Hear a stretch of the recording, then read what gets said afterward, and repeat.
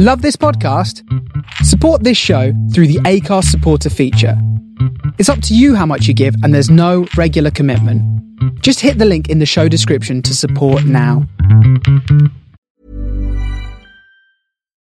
Life is full of what-ifs. Some awesome, like what if AI could fold your laundry?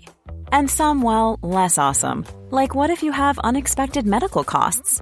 United Healthcare can help get you covered with Health Protector Guard fixed indemnity insurance plans. They supplement your primary plan to help you manage out-of-pocket costs. No deductibles, no enrollment periods, and especially no more what-ifs. Visit uh1.com to find the Health Protector Guard plan for you. Hey there, it's Michelle Norris. I'm host of a podcast called Your Mama's Kitchen. When I travel, I'm usually looking for a way to find a taste of home when I'm not at home. And one of the things I love to do when I am at home is entertain. And Airbnb allows me to do that. When I was in California recently, I rented a house that had a great kitchen. And when we were sitting around the table, we were all thinking, we're in someone else's house. Someone could be in all of our homes as well. If you have a home, but you're not always at home, you have an Airbnb. Your home might be worth more than you think. Find out how much at airbnb.com/host.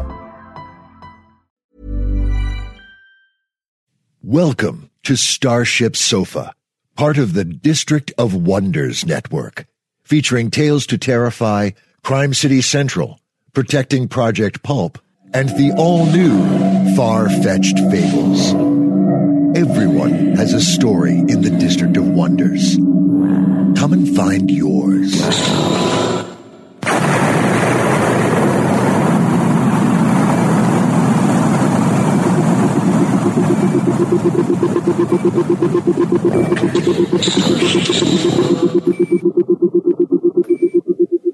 This is the Starship Sofa. Everybody, welcome, hello and welcome to show 339.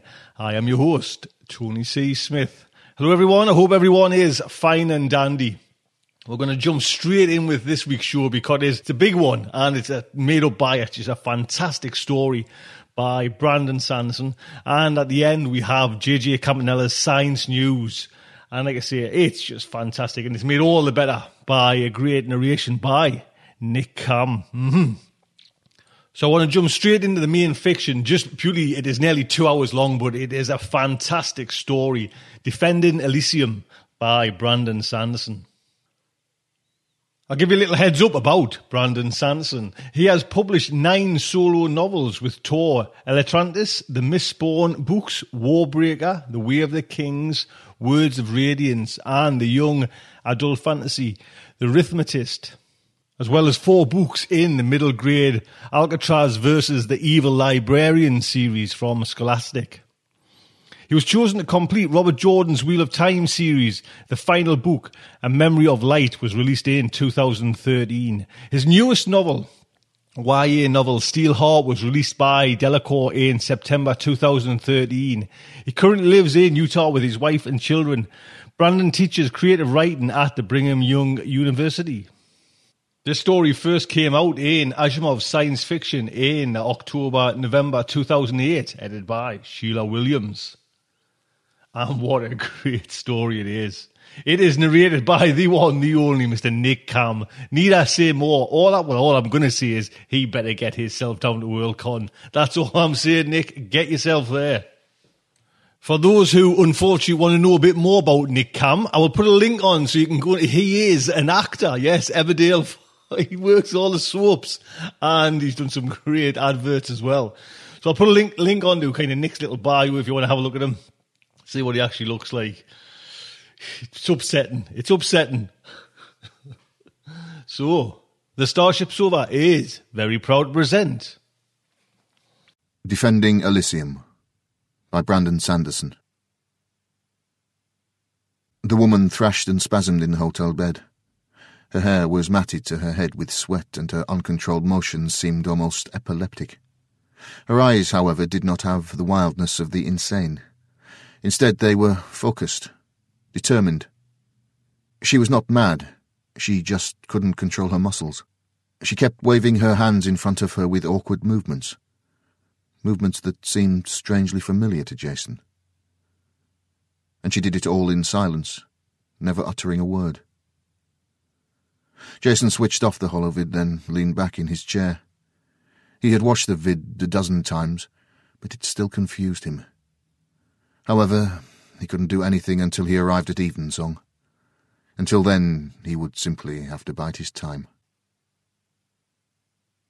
Jason Wright had always felt an empathy for the outer platforms. There was something about the way they hung alone in space, claimed by neither planet nor star.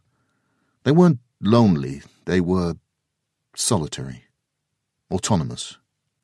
Jason sat beside the shuttle's port window looking at Evensong as it approached.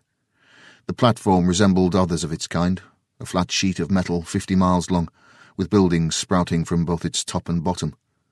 It wasn't a ship or even a space station. It was nothing more than a collection of random buildings surrounded by a bubble of air. Of all the outer platforms, Evensong was the most remote. It hung between the orbits of Saturn and Uranus, the farthest deep space human outpost.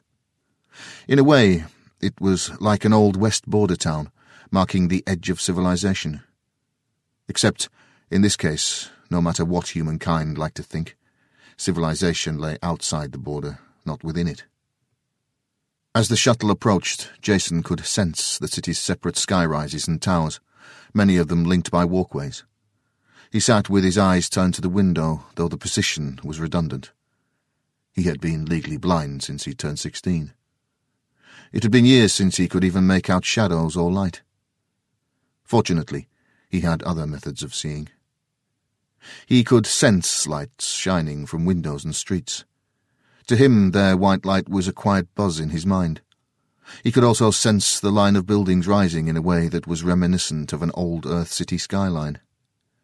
Of course, there wasn't really a sky or a horizon, just the blackness of space. Blackness. Voices laughed in the back of his mind. Memories. He pushed them away. The shuttle slid into Evensong's atmospheric envelope. The platform had no sphere or force field, like some of the older space stations employed. Element-specific gravity generators had eliminated the need for such things, and had opened space for mankind. ESG, along with fusion generators, meant that humankind could toss an inert piece of metal into space, then populate it with millions of individuals. Jason sat back as the shuttle made its final approach. He had a private cabin, of course. It was well-furnished and comfortable, a necessity for such a long trip.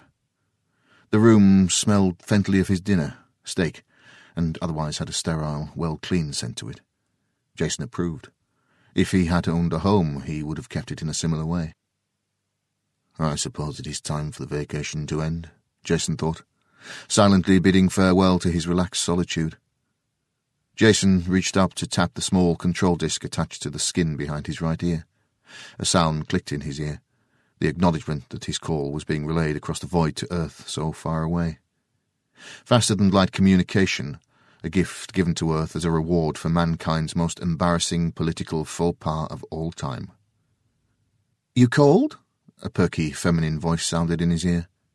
Jason sighed. "Lana?" "Yep." "I don't suppose anyone else is there?" Jason asked. "Nope, just me." "Aaron?" "Assigned to Rielli," Lana said. "He's investigating CLA labs on Jupiter Platform 17. "Doran?" "On maternity leave. You're stuck with me, old man." "I'm not old," Jason said. "The shuttle has arrived. I'm initiating a constant link." "Affirmative." Jason felt the shuttle set down in the docks. "Where's my hotel?" "It's fairly close to the shuttle docks," Lana replied. "It's called the Regency 4th. You're registered as a Mr. Elton Flippenday." Jason paused. "Elton Flippenday?" he asked flatly, feeling the docking clamps send a shudder through the ship. "What happened to my standard alias?" "John Smith?" Lana asked. "That's far too boring, old man." "It's not boring," Jason said. "It's unassuming." "Yes, well, I know rocks that are less unassuming than that name." "It's boring. You operatives are supposed to lead lives of excitement and danger. John Smith doesn't fit. This is going to be a long assignment, Jason thought. A quiet sound buzzed in the room, an indication that docking had finished. Jason rose, fetched his single bag of luggage, slid on his sunglasses and left his quarters. He knew the glasses would look odd, but his sightless eyes tended to put people on edge, especially when they discovered that he was obviously able to see despite his unfocused pupils. "So, how was the trip?" Lana asked. "Fine," Jason said tersely, walking down the shuttle's hallway and nodding toward the captain. The man ran a good crew. In Jason's opinion, any crew that left him alone was a good one. "Come on," Lana prodded in his ear. "It had to be more than just fine. What kind of food did they serve? Did you have any problems with the—" She droned on, but Jason stopped paying attention. He was focused on something else, a slight warble in Lana's voice. It sounded for only a brief second, but Jason immediately knew what it meant. The line was being tapped. Lana had undoubtedly heard it as well. She was loquacious but not incompetent. But she continued as if nothing had happened. She would wait for Jason's signal. "How are the kids?" Jason asked. "My nephews," Lana replied, not breaking the rhythm of her conversation as she received his coded request. "The older one's fine, but the younger one has the flu." The younger one was sick. That meant the tap was on Jason's end, not hers. Interesting. Someone had managed to get close enough to scan his control disk without him noticing. Lana fell silent. She was preparing a tap block, but would only act if Jason ordered it. He didn't. Instead, he stepped out of the shuttle and walked down the short ramp to the arrival station. Spread before him sat a line of scanning arches, meant to search for weaponry. Jason strode through them without concern. There wasn't a scanner in human space that could discover his weapons. He nodded with a smile as he passed a guard. The man smelled faintly of tobacco and was wearing a blue uniform that registered as a pulsing rhythm in Jason's mind. The guard frowned as he saw the silver PC pin on Jason's lapel, then turned a suspicious eye on his scanners. Jason stepped aside as the other passengers formed a line at the registration counter, ostensibly searching for his ID. He watched them with his sense, however his useless eyes turned downward. Most of the people wore the soft rhythm of navy, the roar of white, or the still silence of black. None of them stood out, but he memorized the patterns of their faces. The person who had tapped his line must have been on the shuttle. After they had passed, Jason pretended to find his ID, one of the old plastic ones, rather than a new holovid card. A tired security man, his breath smelling of coffee, accepted the ID and began processing Jason's papers. The guard was a young man and his skin was tinted blue after one of the newer fashion trends. The man worked slowly and Jason's eyes drifted to a holovid playing on the back counter. It displayed a news program.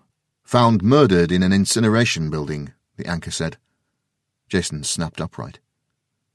"Jason," Lana's voice said urgently in his ear, "I just picked something up on the news feeds. There's been a—" "I know," Jason said, accepting his ID back and dashing out of the customs station and onto the street. Captain Orson Ansed, Evensong PD, hustled through topside slums. It still surprised him that Evensong had slums. All of the platform's buildings were built on rich tellurium, a super light silvery metal that didn't corrode or fall apart. In fact, most of the buildings had been prefabricated with the platform and were an extension of its sheet-like hull. The buildings were spacious, well-constructed and sleek. And still there were slums. It didn't matter that Evensong's poor lived in homes that many wealthy Earthsiders couldn't afford. By comparison, they were still poor. Somehow their dwellings reflected that. There was a sense of despair to the area. Shiny, modern buildings were hung with ragged drapes and drying cloth. Aircars were rare, pedestrians common. "Over here, Captain," one of the men said, monitoring toward a building. It was long and squat, though like all buildings on the platform, it had other structures built on top of it. The officer, a new kid named Ken Harris, led Orson inside, and Orson was immediately struck by a pungent smoky scent. The building was a burning station, where organic materials were recycled. Officers moved about in the darkened room. Like most buildings on Evensong, this one was poorly lit. Evensong's distance from the sun kept it in a perpetual state of twilight, and the platform's inhabitants had grown accustomed to having less light. Many of them kept the lights dim even indoors. The tendency had bothered Orson at first, but he rarely noticed it any more. Several officers saluted, and Orson waved them down with a perfunctory gaze. "What have we got here?" "Come and look, sir," Harris said, weaving through some equipment toward the back of the room. Orson followed. Eventually they stopped beside a massive cylindrical burner. Its metallic face was dark and flat. One of the bottom reservoir doors was open, revealing the dust below. Mixed with the dirt and ash was a large section of carapace, its shell stained black from the heat.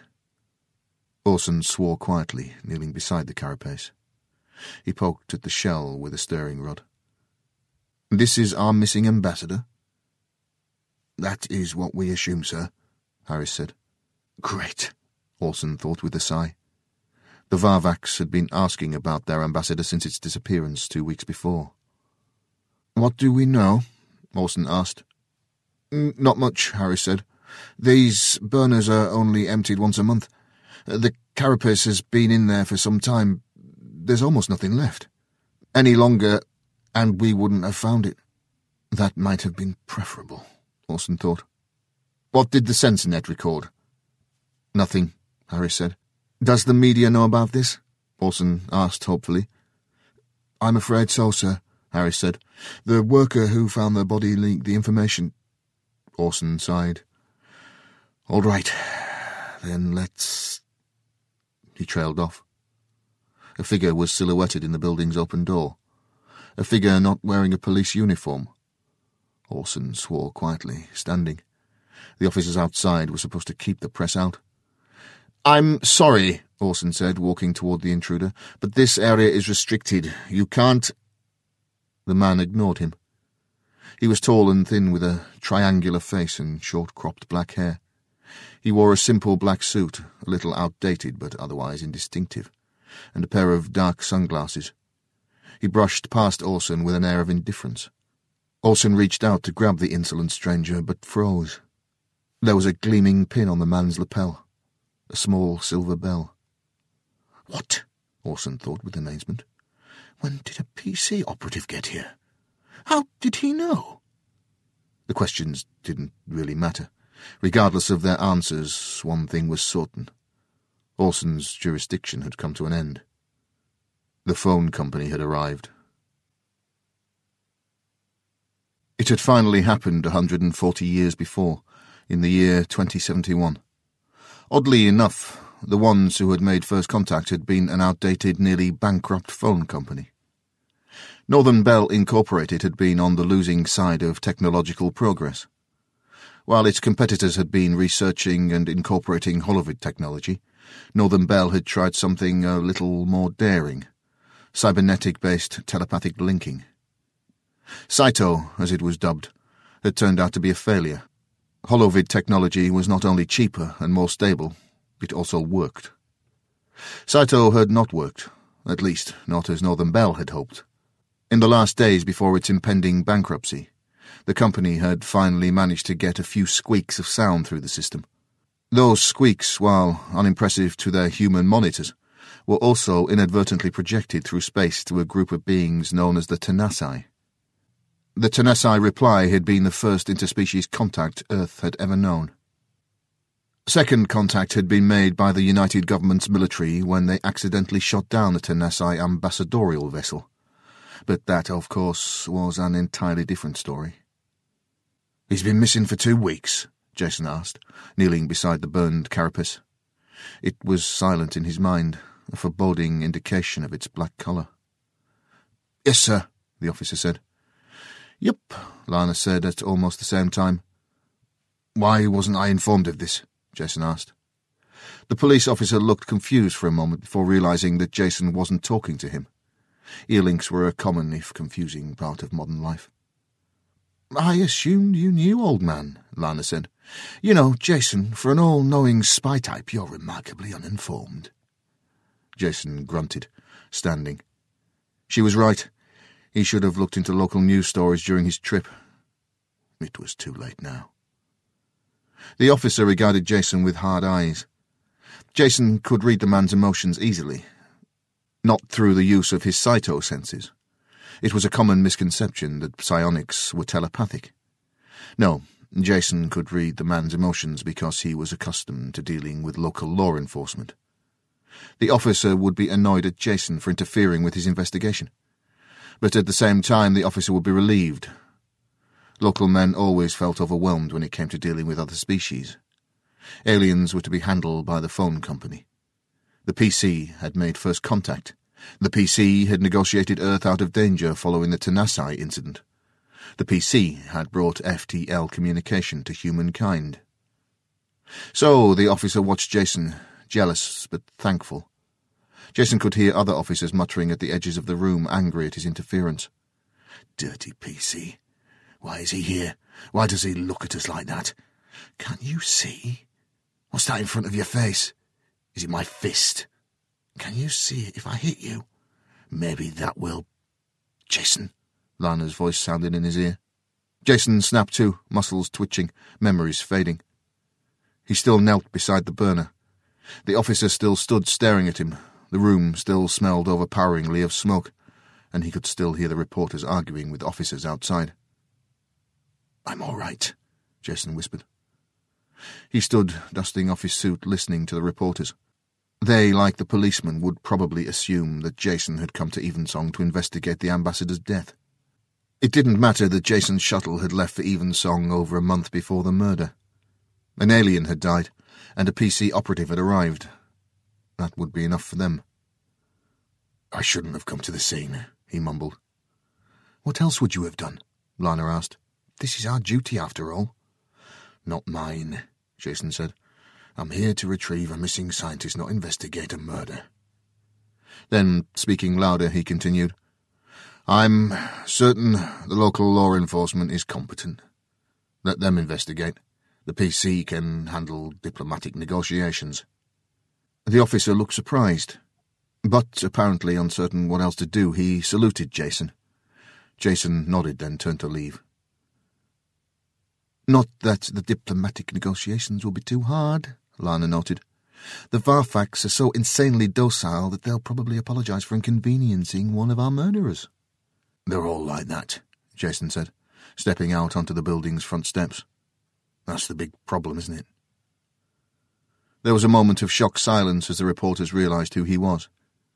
They stood in a ring around several beleaguered police, and the commotion was attracting a crowd of curious onlookers. Then the reporters exploded with questions.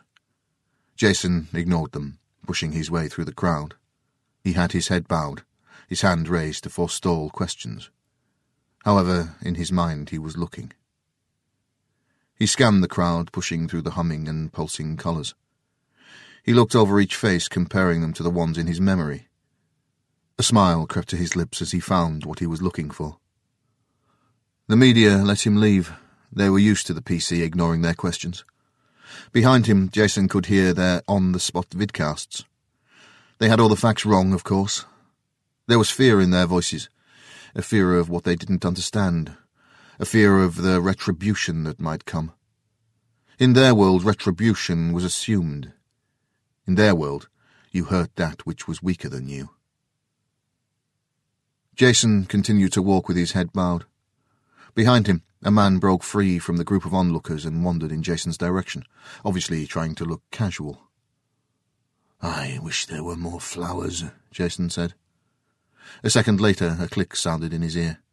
Then Lana sighed. What took you so long? She demanded. I've been waiting for you to do that ever since you got off the shuttle. I feel creepy knowing someone's hacking our line. Jason continued to stroll forward. His shadow followed. The man moved with the skill of one who had been well trained, but he made the mistakes of one who was inexperienced. There was no change to his step. He probably hadn't noticed the switchover. At that moment he would be listening to a fabricated conversation between Lana and Jason. For some reason, Jason suspected he didn't want to know what kind of silly things Lana's replicated version of his voice was saying. Is he buying it? Lana asked. I think so, Jason said, walking away from the slums. He's still following. Who do you think he's with? I'm not sure yet. Jason turned, taking the steps into an air train station. The man followed. If you caught him this quickly, he must not be very good. He's young, Jason said. He knows what he's supposed to do, but he doesn't know how to do it. A reporter, Lana guessed. No, Jason said. He's too well equipped. Remember, he managed to hack into a secure FTL comm. One of the corporations? Maybe, Jason said, strolling into an underground cafe. It smelt of dirt, mould, and coffee. His follower waited for a few moments outside, then walked in and took a table a discreet distance from Jason. Jason ordered a cup of coffee. We haven't discussed how he managed to scan your disk, Lana noted. You're losing your edge, old man. I'm not old, Jason mumbled as the waitress brought his coffee. It smelled of cream, though he had ordered it black. He turned his ineffectual eyes on a newspaper someone else had left on the table, but his mind studied his follower. The man was indeed young, in his early 20s. He wore softly humming greys and browns. So, Lana said, do you want to try and get me a visual so I can look him up? Jason paused. No, he finally said, taking a sip of his coffee. It did have far too much cream in it, probably an attempt to obscure its poor flavour.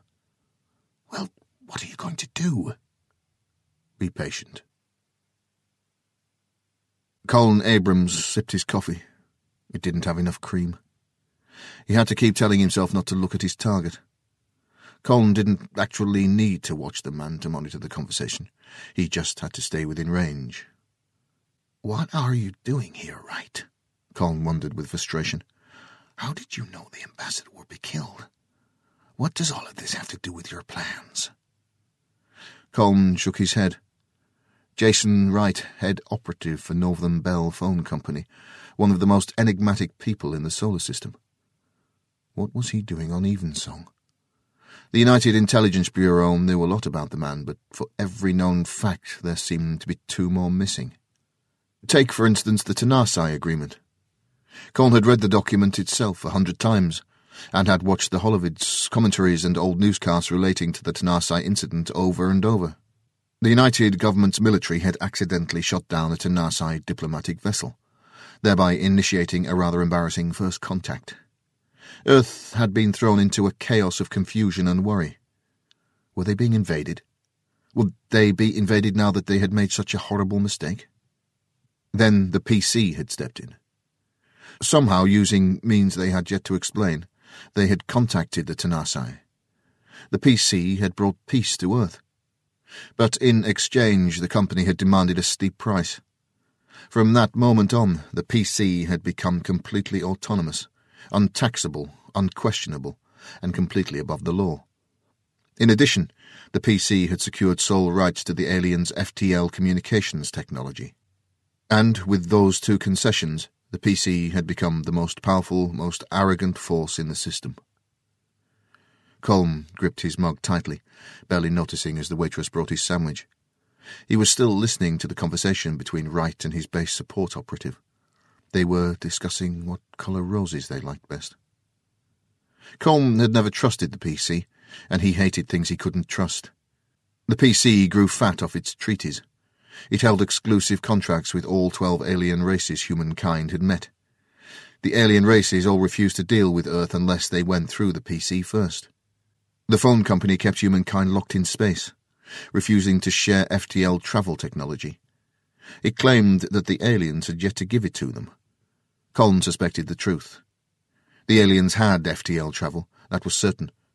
The PC was simply keeping it from humankind, and that infuriated Colin. He wanted to find... Colin froze. The conversation in his ear had stopped mid-sentence. For a panicked moment, Colin feared that Wright had slipped out of the restaurant and out of range. Colin's eyes darted across the room. He was relieved to find Wright sitting in his booth, sipping quietly at his coffee. It had simply been a lull in the conversation. "What do you think he'll do when he realises his cover is blown?" the base support operative Lana said in Colin's ear. Colin paused. I don't know. Jason Wright's voice was firm, arrogant. Colin could see Wright's lips moving as he spoke. I suspect he will be surprised. He's young. He assumes he's better than he really is. Wright looked up. His sunglassed eyes looked directly at Colin's face. Horror rose in Colin's chest, and emotion quickly followed by shame. He'd been discovered. Come here, boy, Wright ordered in Colin's ear. Colin shot a look at the door. He could probably get away. If you leave, Wright said, then you will never discover why I am on Evensong. His voice was sharp and businesslike. Colin regarded the man indecisively. What should he do? Why hadn't any of his classes covered situations like this one? When an agent was discovered, he was supposed to pull out. But what if his target seemed willing to talk to him? Slowly, Colin rose and crossed the cafe's dirty floor. Wright's sunglasses watched him quietly.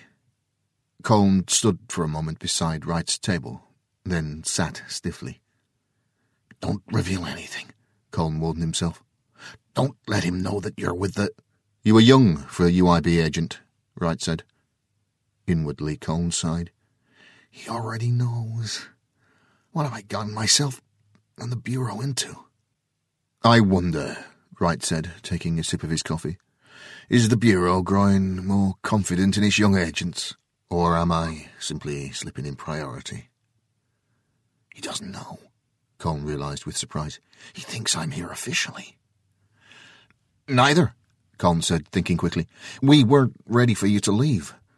I was the only field agent who was unassigned at the time. It was simple pure luck. Wright nodded to himself. He accepted it. I must say, Wright said, setting down his mug, I am growing tired of the UIB. Every time I think that you people are going to leave me alone, I find myself being followed again. If the PC weren't so untrustworthy, Colin said, its operatives wouldn't have to worry about being followed. If the Bureau weren't so poor at investigation, Wright said, it would have realised by now that the PC is the only company that the Bureau can trust. Colin flushed. Are you going to say something useful, or are you just going to insult me? A clever man would realise that my insults contain the most useful information you're likely to receive, Wright said. Colin snorted, rising from the chair. Wright had just invited him over to gloat, and Colin had ruined his own career for nothing. He had been so certain that he could tail Wright, that he could figure out what the man was doing, discover the truth behind the Tanasai agreement. You may accompany me, Wright said, finishing his coffee.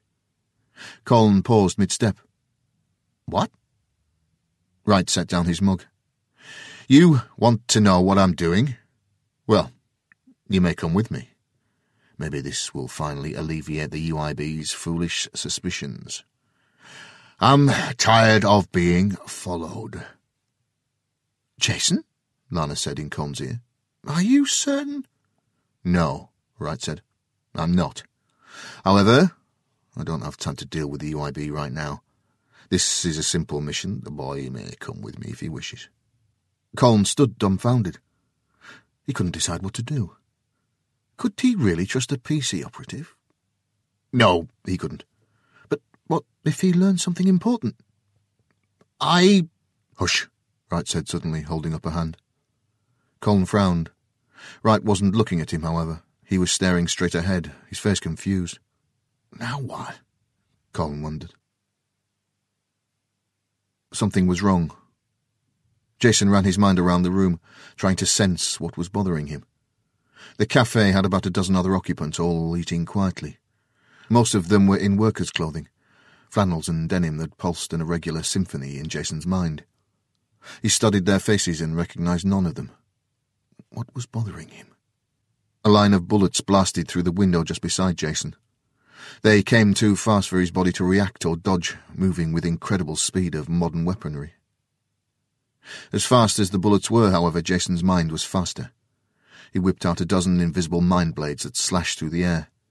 The force of his attack slapped the bullets backward, as well as sliced each one in two. There was a series of audible clicks as the pieces bounced back off the window, then fell to the cafe floor. All was silent.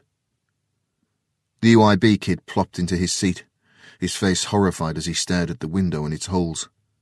"Jason," Lana said urgently. "Jason, what happened?"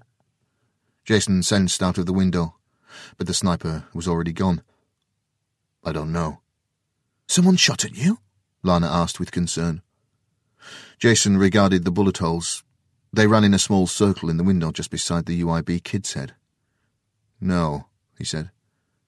"They tried to kill the kid." The cafe's patrons were running about in fear, some calling out, others hiding beneath benches. The UIB kid was looking down at himself with surprise, as if he couldn't believe that he was still alive. "They all missed," the boy whispered with amazement. Jason frowned. Why would someone try to kill a UIB agent? Why not focus on Jason? The PC was a far more dangerous threat. "How did you let him sneak up on you like that?" Lana asked. "I wasn't expecting to be shot at. This was supposed to be a simple assignment." Then, turning to the kid, he nodded. "Let's go." The kid looked up with surprise. "Someone tried to kill me. Why?" "I'm not certain," Jason said. He ran his sense over the room one last time, memorizing faces. As he did so, he noticed something. While most of the people were hiding or quivering in fear, one didn't seem to be concerned at all. A solitary form sat quietly at the back of the cafe. He was a nondescript man with a long nose and a firm body. He watched Jason with interested eyes that seemed slightly unfocused, almost as if... Impossible, Jason thought. Then, without bothering to see if the UIB kid followed him, he left the cafe. "You must take the apologies of us," Sun urged. The Varvax foreign minister's words were delivered by a translation program, of course. The Varvax language consisted of clicks and snaps mitigated by hand gestures. The figure on the holovid screen was large and boxy, and its skin shone with quartz and granite. That was only the exoskeleton. The Varvax were actually small creatures that floated in a nutrient bath sealed within their inorganic shells. "Sun," Jason pointed out, sitting back in his chair. "Your people were the victims here. Your ambassador was murdered." Sun waved a claw-like hand, a symbol of denial. "You must understand that he knew the risks of living in an undeveloped civilization. Creatures of lesser intelligence cannot be held responsible for their acts of barbarity. You have not yet learned a better way." Jason smiled to himself. Comments like that one earned the Varvax and most other alien races humankind's disgust. It didn't matter that the comments were true. In fact, the truth of such statements only enraged humankind more. "We will return what is left of the body as soon as possible, Minister Sun," Jason promised. "Thank you, Jason of the phone company. You must tell me, how go your efforts at civilization? Will your people soon raise themselves to primary intelligence?" "It will take some time yet, Minister Sun," Jason said. "You are an interesting people, Jason of the phone company," Sun said, his claws held before him in a gesture of supplication. "You may speak on." "You have such disparity among what you are," Sun said. "Some of primary intelligence, some of tertiary, or even quaternary intelligence. Such disparity. You must to tell me, are your people still convinced of the power of technology?" Jason shrugged an exaggerated shrug. The Varvax liked to watch and interpret human gestures. "Humankind believes in technology, Minister Sun. It will be very difficult for them to accept another way." "Of course, Jason of the phone company. We will speak to each other again." "We will speak again," Jason said, shutting off the holovid. He sat for a moment, sensing the room around him. He couldn't just relax completely anymore. He missed that. If he let his concentration lapse, the darkness would come upon him. "They certainly are confident, aren't they?"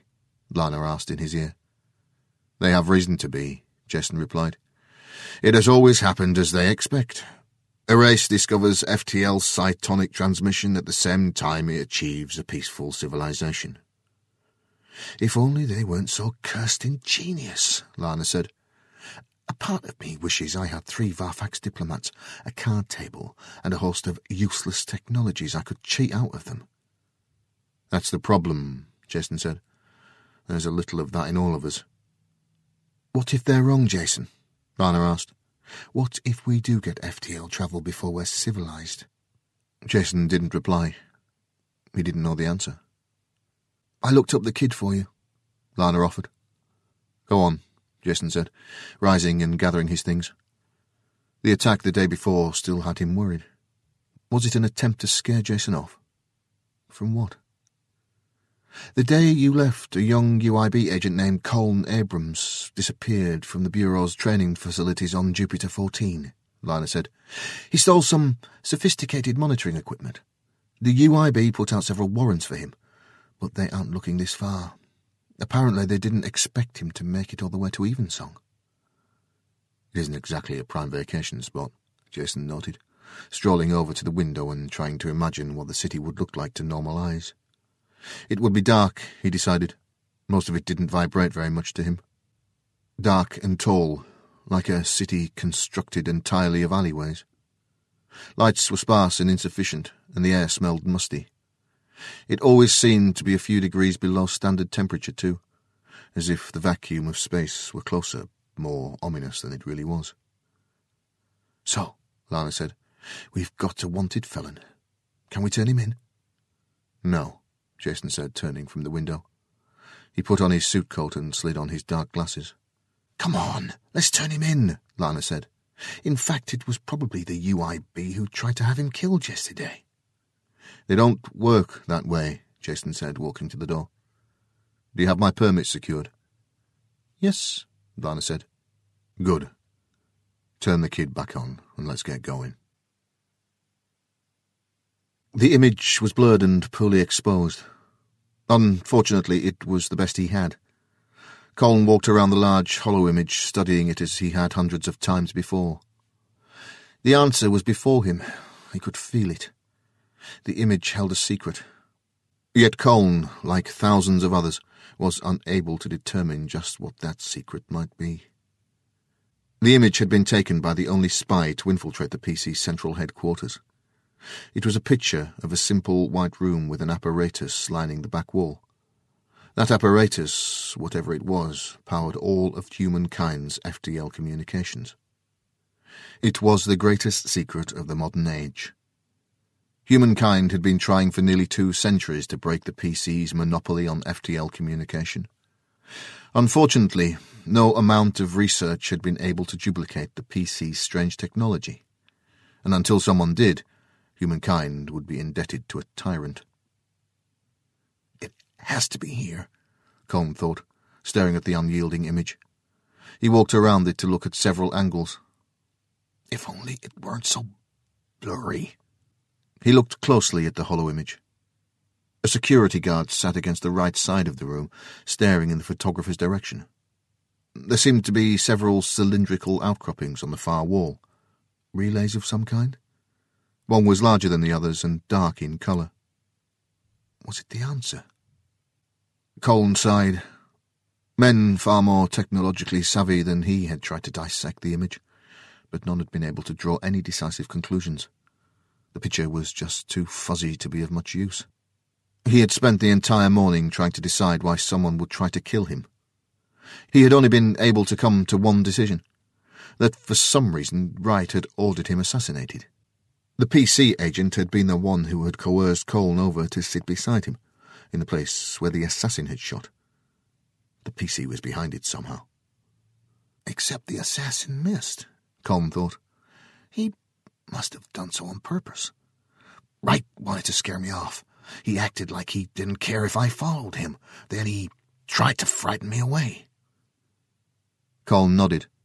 It made sense, in a twisted PC sort of way. And if Wright didn't want him along, then Colm had to make certain he stayed. "Wake up, kid," Lana's voice crackled suddenly in his ear. "I'm awake," Colm said, bristling at the reference to his age. 23 was hardly young enough to earn him the title of kid. At least the other two had stopped feeding him dummy conversations. When they didn't want him to listen, they simply shut him out completely. "The big guy's leaving," Lana said in her pert voice. Colm was beginning to wonder why Wright put up with her. "He says you can go with him, but only if you can keep up." Colm cursed, throwing on his jacket. "Oh, and Colm," Lana said, "try not to steal anything from him. Jason's kind of attached to his equipment."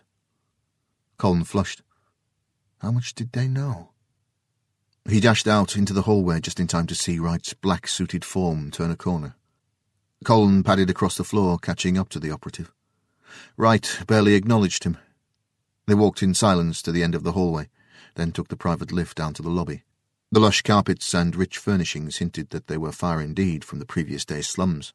"So, what is it?" Colm asked as they stepped out into the silvery Telenium street.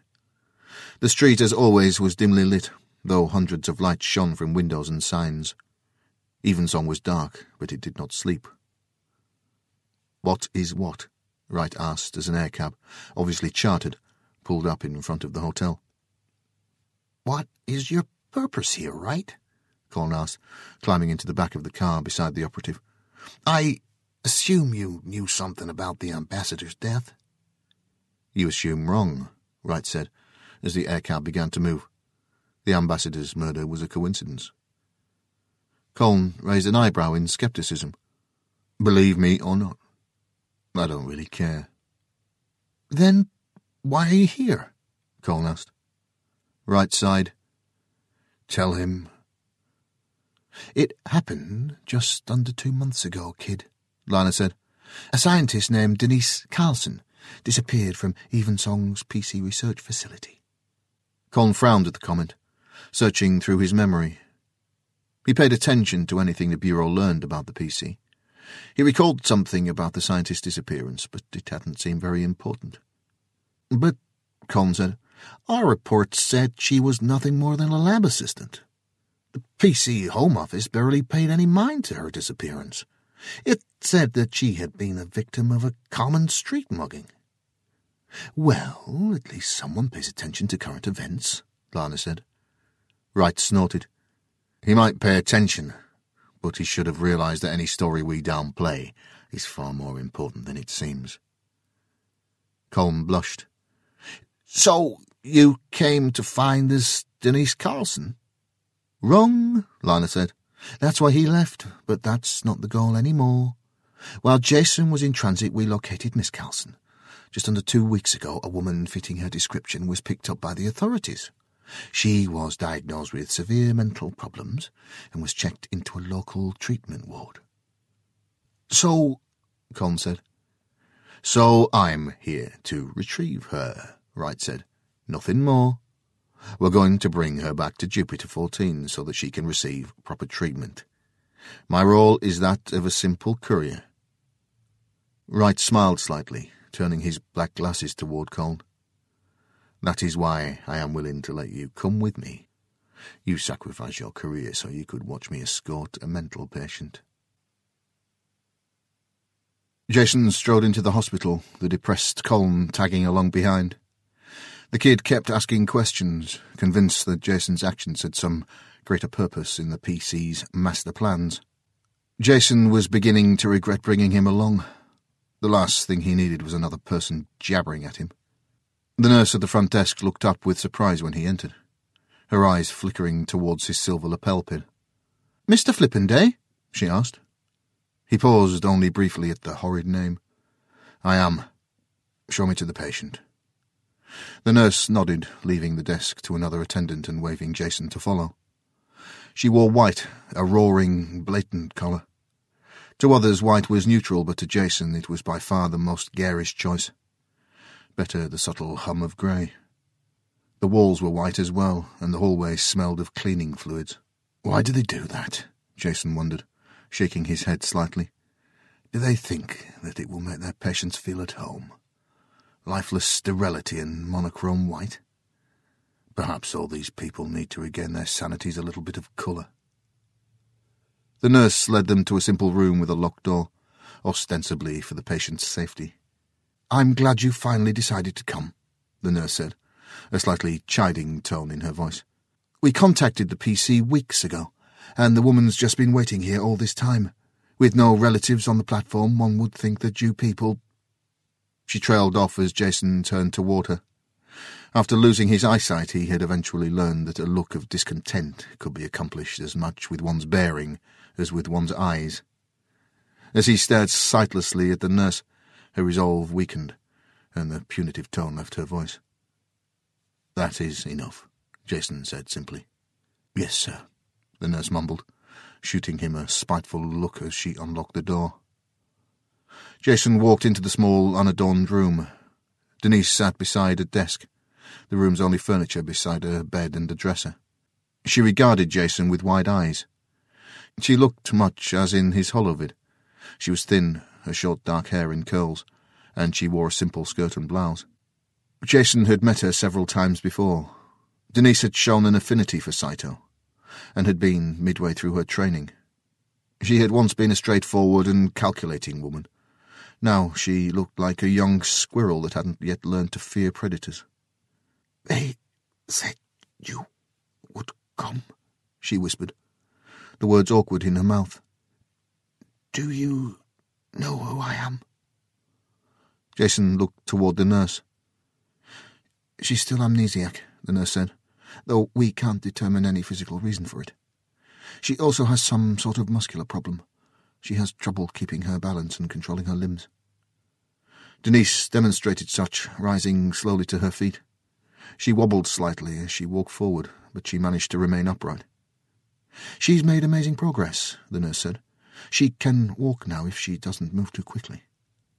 "Denise, you're coming with me," Jason said. "Abrams, help her walk." The kid looked up with surprise. Jason didn't give him time to complain. Instead, Jason turned and strode from the room. Abrams cursed quietly, but did as he ordered, giving the confused Denise a helpful arm as they walked from the hospital. They were nearly out when Jason noticed something. He never would have seen it without his sense. The man hid behind a door, barely peeking out. The sense was more discerning than normal eyes, however, and Jason recognized the face even through the door's small slit. It was one of the men from the cafe. Not the strange man who had sat at the booth, but one of the ordinary workers. So they've been watching her, Jason thought as he left the building, the kid and Denise following. Did they expect her to reveal something? Or did they know that I would come for her? "I do not know what this means," Denise said, staring at the menu with her wide eyes. She looked up, confused. "You can't read?" Jason asked. "No," Denise replied. "Here, let me help," Abrams offered, reading down the list of choices. Jason sat back, allowing himself a slight smile. The kid was showing an almost chivalrous devotion to the amnesiac woman. She was passably attractive, in a sickeningly innocent sort of way. Abrams was just betraying the inherent predisposition of a young human male. He had seen a woman in need and was trying to help her. Denise raised her hand awkwardly in an odd gesture as Colm read. "I still do not know what it means." "None of the words sound familiar?" Jason asked, leaning forward with interest. "No." "But you can speak," Jason mused. "What do you remember?" "Nothing," Denise said. "I don't remember anything, Mr. Flippenday." Jason cringed. "Call me Jason," he mumbled, as Abrams asked the girl what kind of food she liked. She, of course, didn't know. She should have remembered more. Most amnesiacs remembered something, if only fragments. "What do you think?" Jason whispered. "It's odd," Lana said. "She's changed, old man. Whatever they did to her, it was pretty thorough." Agreed. Abrams ordered for the girl and himself, choosing, Jason noticed, 2 of the most expensive items on the menu. He knew that Jason would be paying. At least the kid had style. As he sat, Jason thought back to the strange man in the cafe. The man couldn't have accessed a Saito. In 150 years, no one had discovered the ability besides the PC. But what if someone had? What if they had learned about Denise and had captured her to try and learn what she knew? What had they done to her to get at her knowledge? His pondering led him nowhere. Eventually the food came and Jason began to eat. He preferred simple meals with little mess, so he had ordered a tossed pasta dish with a very light sauce. He ate quietly, thoughtful as he watched a man a short distance away haggle over his bill with the waiter. He shouldn't have been worried about the ambassador's death. The police would probably find that the murder had been committed by some xenophobic activist group. They were prevalent. There were those who hated other species because of assumed superiority, those who hated them because they thought the aliens were too arrogant, and those who hated them simply because they were different. The student exchange program, where human children would be sent to other planets to learn of other species, had been defeated 3 times in the United Senate. The ambassador's death probably wasn't related to Denise. Jason should leave.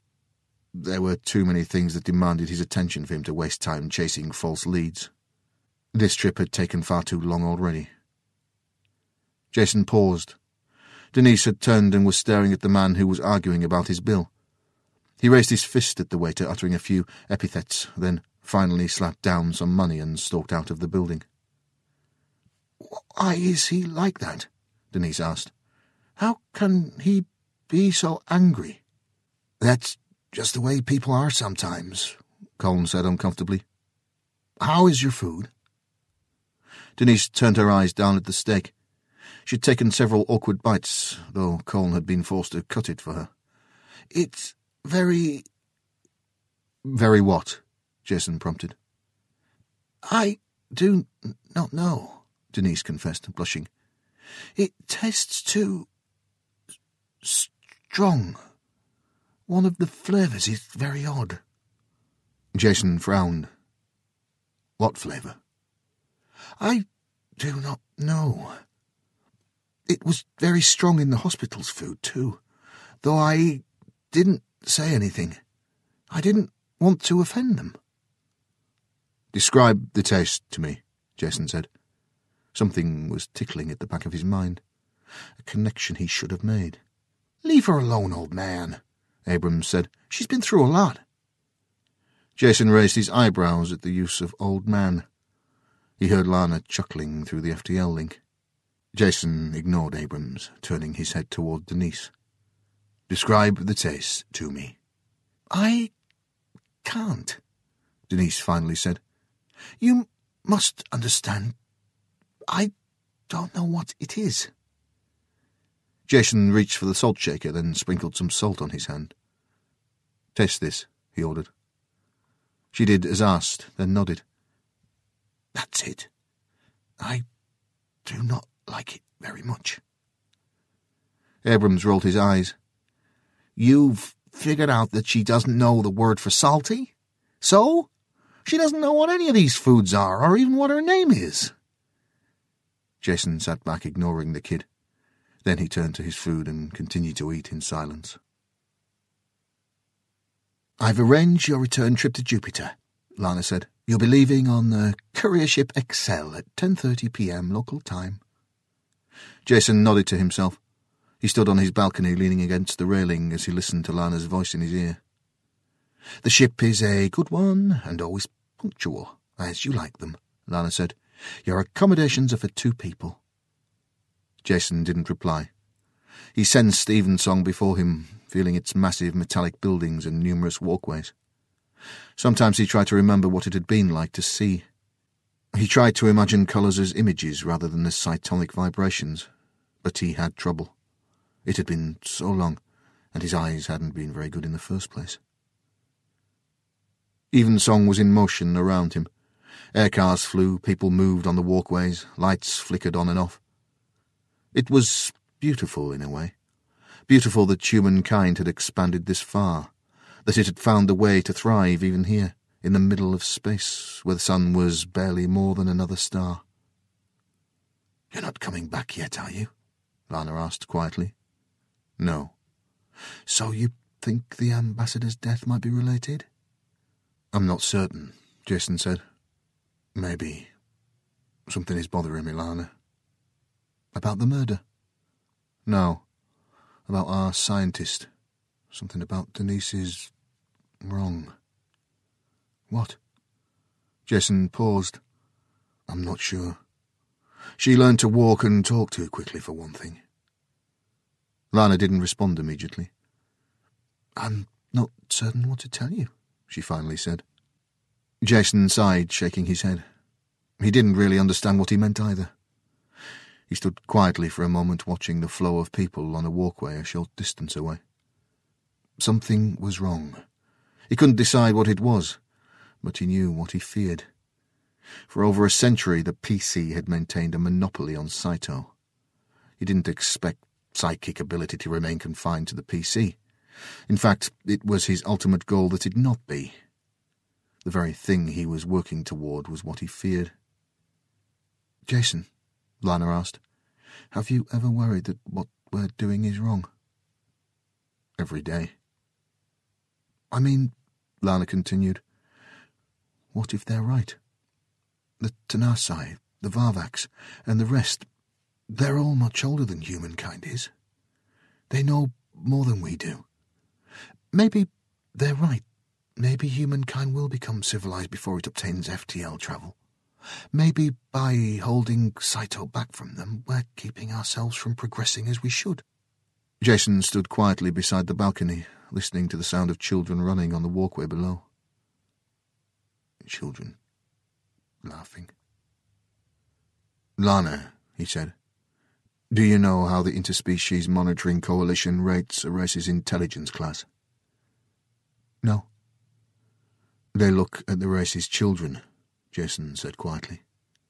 The older ones. Children who have lived just long enough to begin imitating the society they see around them. Children who have lost the innocence of youth, but haven't yet replaced it with the tact and mores of adulthood. In those children you can see what a species is really like. From them, the Varvax determine whether a species is civilized or barbaric. And we failed that test, Lana said. Miserably. That's all right, Lana said. Every race fails it during the early part of their growth. We'll get there eventually. The Tenasai had barely begun using steam power when they made their first FTL jump, Jason said. The Varvax weren't far behind them. They still didn't have computers. Both species travelled to other planets before they learned to send a shuttle into space. Lana fell quiet. We've been in space for nearly 3 centuries now, Jason continued. The Varvax say that technology isn't the way. They claim that technological development has boundaries, but that a sentient mind is limitless. But still, I worry. I worry that humankind will find a way somehow. We always have before. And so you play watchdog, Lana said. Jason stood for a moment. The few so cleansed to these abodes repair, he finally said in a quiet voice, and breathe in ample fields the soft Elysian air. Then are they happy when, by length of time, the scurf is worn away of each committed crime. No speck is left of their habitual stains, but the pure ether of the soul remains. Homer? Lana asked. Virgil. Above, beyond the buildings, beyond the air, Jason could sense the specks of starlight in the sky. Space is Elysium, Lana. The place where heroes go when they die. The Varvax and the others, they've fought and bled just like we have. They finally overcame all of that. They paid their price and have earned their peace. I want to make certain their paradise remains such. By playing God? Jason fell silent. He didn't know how to reply, so he didn't. He simply stood, sensing the paradise above and evensong below. Colin rifled through the in-room bar, searching for something to drink. He wasn't normally prone to drinking, but Normally he wasn't facing the loss of his job and probable imprisonment. Eventually he poured himself a small glass of scotch and made his way out onto the balcony. He paused halfway out the door. Jason Wright stood leaning on his own balcony a short distance away. The man didn't look over, but Colin still felt as if he were being watched.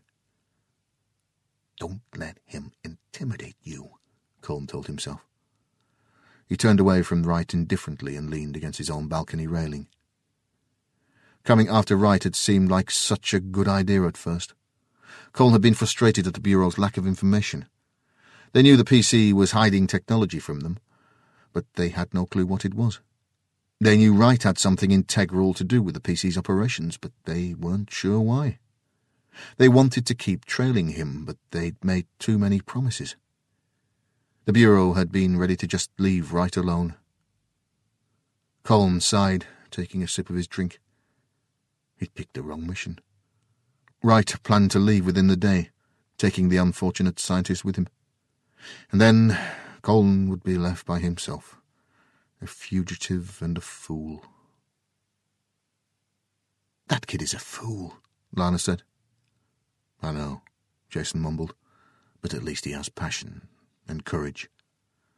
"Not courage, brashness." "Call it what you will," Jason said, sensing the young UIB agent standing a short distance away. "What's more," Lana continued, "he may have passion, but that passion is hatred of you. I've been doing some searching. It appears that you were the focus of several of his research projects back when he was an undergraduate. None of his conclusions were flattering, old man. You should read some of these things." Lana continued to speak, but Jason's mind drifted. His thoughts kept coming back to Denise. Who had taken her, and what had they done? She doesn't understand violence, Jason thought. She didn't understand violence, and she hadn't ever tasted salt. She spoke oddly, in a way that was almost familiar. She couldn't walk or use her muscles. It was almost... Jason took in a sharp, surprised breath. Almost as if she's accustomed to another body. "What?" Lana demanded. "Denise Carlson is dead," he said. "What? What happened to her?" Jason was silent for a moment. "Jason, what happened?" Jason ignored her, turning and walking back into his room. He strolled out into the hallway, then made his way to the room beside his own, not Colin's, but on the other side. He threw open the door, not bothering to knock. Denise sat up with surprise, but relaxed when she realized who he was. Jason strode past her without saying a word, walking to her room's control panel. He entered a few commands, and the light in the room grew far brighter, the bulbs turning slightly red in colour. "How is that?" he asked, turning to her. Denise regarded him with confusion. "It's nice. It feels right for some reason." Jason nodded once. In his mind, the light was a virtual roar.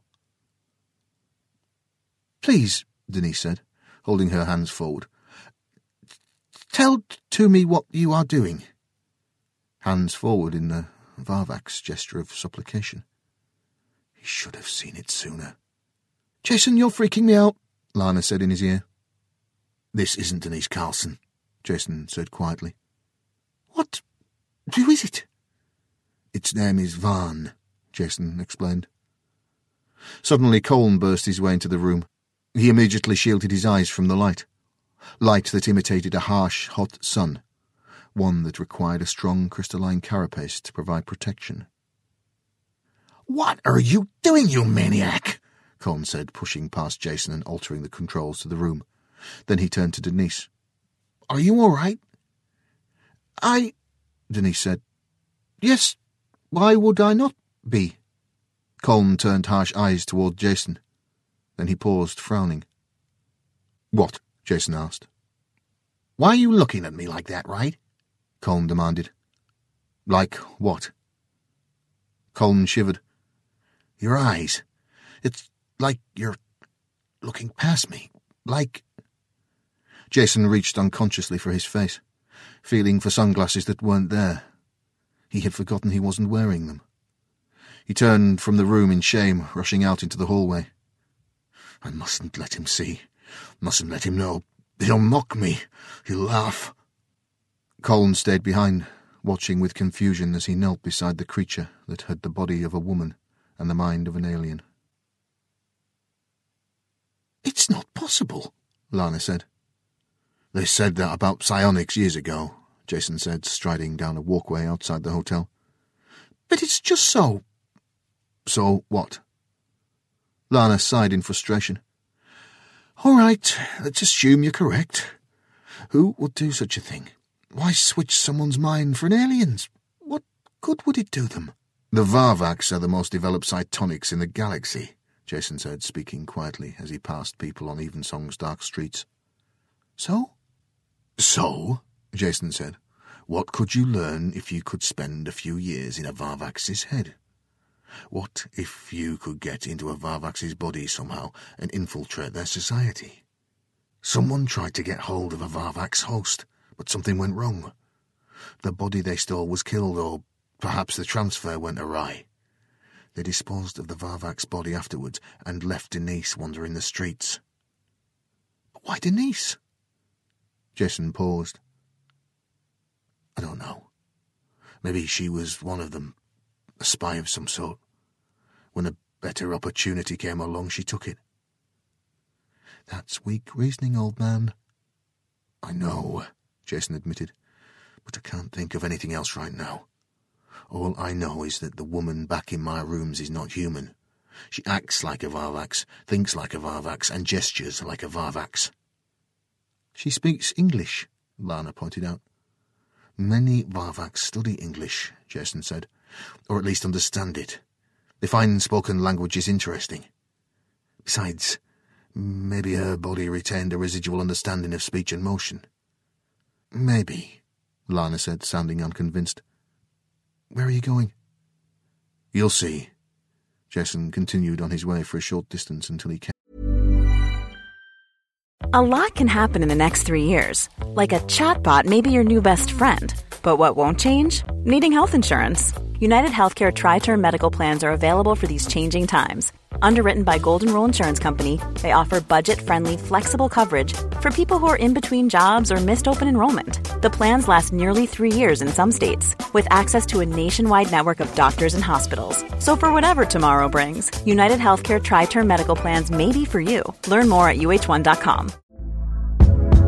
Hey there, it's Michelle Norris. I'm host of a podcast called Your Mama's Kitchen. When I travel, I'm usually looking for a way to find a taste of home when I'm not at home. And one of the things I love to do when I am at home is entertain. And Airbnb allows me to do that. When I was in California recently, I rented a house that had a great kitchen. And when we were sitting around the table, we were all thinking, we're in someone else's house. Someone could be in all of our homes as well.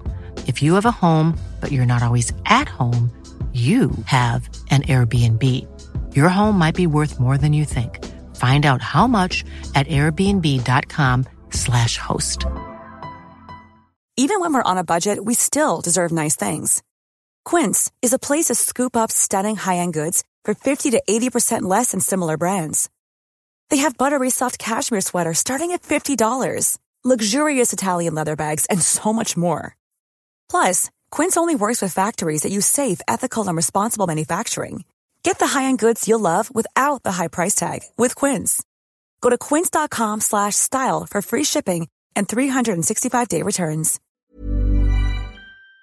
To the mental hospital. He strode in, and the same nurse sat behind the desk. She raised an eyebrow at him, confused and a little disapproving. Jason ignored her, striding into the facility itself. "Sir?" she called. "You can't go in there! Sir, you don't have—" Her voice trailed off, but soon she began calling for security. "The nurse?" Lana said, listening. "You're back at the hospital? So you finally admitted that you're insane and decided to commit yourself." Orderlies, nurses, and even some patients began to look into the hallway. He'd better be here, Jason thought. Just after the thought occurred to him, he sensed a familiar face peeking out of one of the rooms. "Alert the Evensong Police Department, Lana," Jason said. "They're about to get a report of a madman attacking one of the orderlies in this hospital. Please tell them to ignore it." "Jason, you are a very strange man." Jason smiled, then spun and burst into the room. Several orderlies jumped back in surprise at Jason's entrance, The buzzing white room was some kind of employee lounge. The orderly, the one Jason had seen at the cafe, immediately turned to run. Jason jumped forward and snatched the man with one hand, then spun him around. The man struggled, but a knee to the groin stopped that. Jason pulled off his glasses, then grabbed the man's head with both hands and turned it toward him. "Who sent you?" Jason asked, staring at the man with his sightless eyes. The man stared back defiantly. "Ah, I see," Jason said, holding the man's head in both of his hands. "Yes, I can read your thoughts easily. Very interesting. Ah, and yes. So they switched minds, did they? I didn't know that was possible." "Thank you. You've been very informative." Jason released the surprised man's head. Lana snorted in his ear. "Jason, unless you've been hiding some strange powers for a very long time, that was the biggest load of lies I've ever heard." "Yes," Jason said, replacing his glasses and striding out of the room. "But they don't know that." "What's the point?" Lana asked. "Be patient," Jason chided, holding up his hands as security men entered the hallway. "I was just leaving," he said, then pushed past them and left the hospital. Back at the hotel, Jason gathered Denise and Colin in his room. One regarded him with customary wide-eyed confusion, the other with equally customary hostility. Jason removed his pin and handed it to Colin. "There is a ship chartered for Jupiter 14, Jason said. "Be on it when it leaves, and take Denise with you. Go to the PC office and they will protect you from the Bureau." "What about you, right?" Colin asked suspiciously. "If I'm right, I should be going somewhere else in a bit. You should get moving. The ship leaves in less than an hour." Colin frowned. Jason could sense the apprehension in his face. He didn't want to accept the PC's help, but he also didn't want to face the Bureau's justice. Hopefully he would see to Denise's safety. After a short internal debate, Colin nodded and stood. "I'll do it right. But first, answer one question for me." "What?"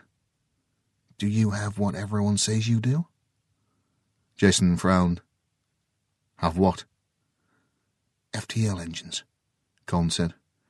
"Does the PC have the technology to create them or not? Have you been withholding the secret of FTL travel from the rest of humankind?" Jason paused. "You're asking the wrong question," he finally said. Colin's expression darkened. "I knew you wouldn't answer," he said, turning towards Denise's chair. "Come on, Denise." She didn't move. She slumped in her chair, eyes closed. "Denise!" Colin said urgently, kneeling beside her. She appeared to be breathing, but... Jason began to feel lightheaded, and he noticed a faint scent in the air.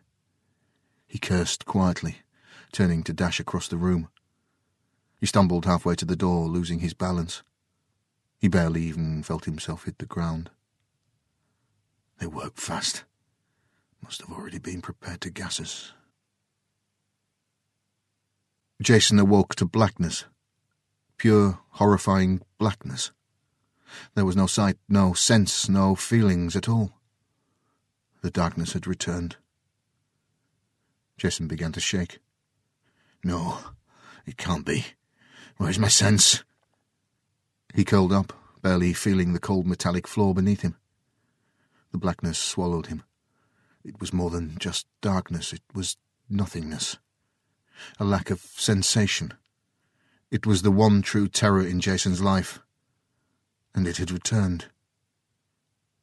He whimpered despite himself, memories flooding in. It had started with his night vision, as visual diseases often did. He remembered the nights spent in bed as a child, the darkness seeming to grow more and more oppressive. And then it had started to come during the day. First his peripheral vision.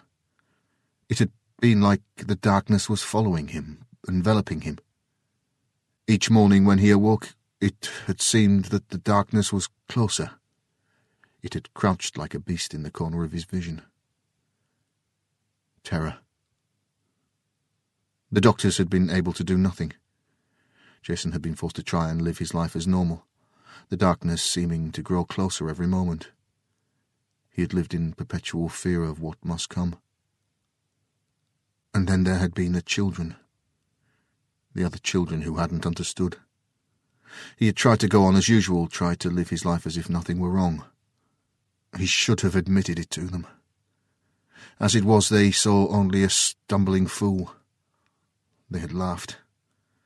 Oh, how they had laughed. Jason screamed as if yelling could push back the darkness. Where was his sense? What was wrong? He flailed in the darkness, his fingers brushing a wall. He pulled back into a corner, frightened and confused. "How did you do it?" a voice asked from above. Jason looked up but didn't see or sense anything. "Tell me, Mr. Wright," the voice demanded. "Can you read minds? This is impossible off Saito. Even the Varvax cannot penetrate an individual's thoughts. How did you do it?" Jason didn't respond. The darkness, the blackness. "I did this on purpose," a piece of Jason's mind thought. "I baited them. I wanted to get their attention so they would bring me to them. They did. This is what I wanted." But the darkness. "How?" Jason croaked. "How have you taken it away?" "Answer my questions, Mr. Wright," the voice said, "and I will return your sense. How did you read that man's mind?"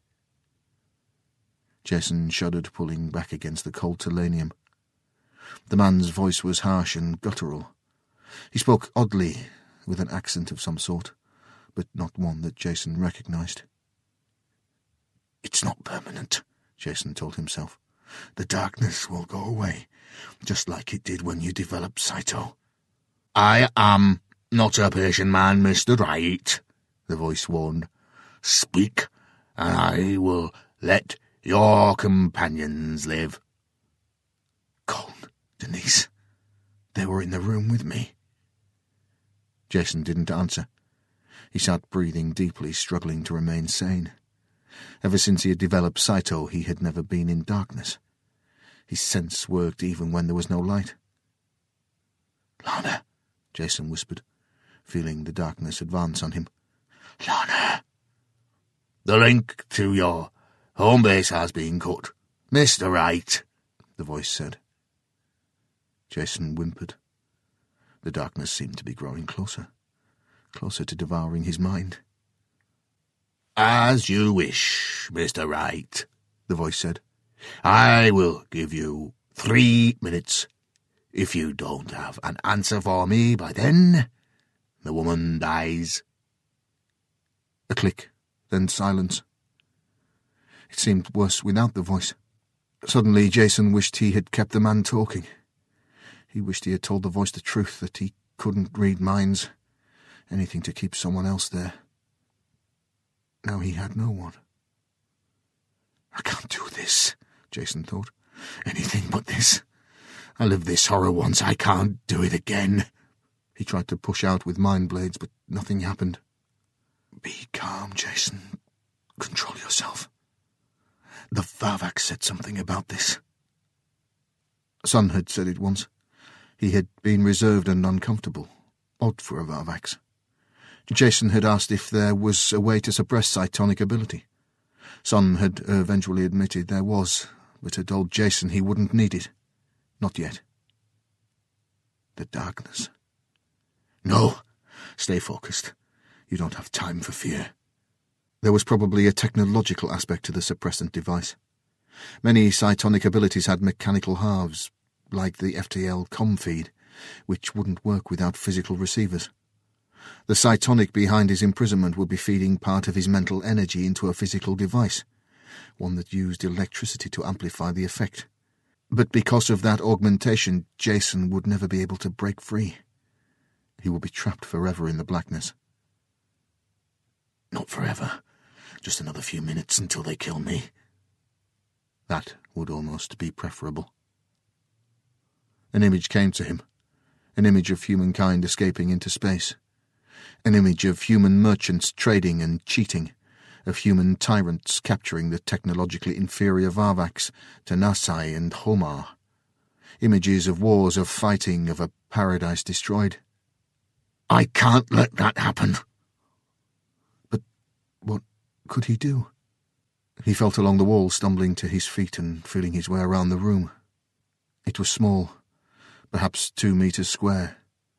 He could barely feel the seal of the door. There wasn't a handle on his side.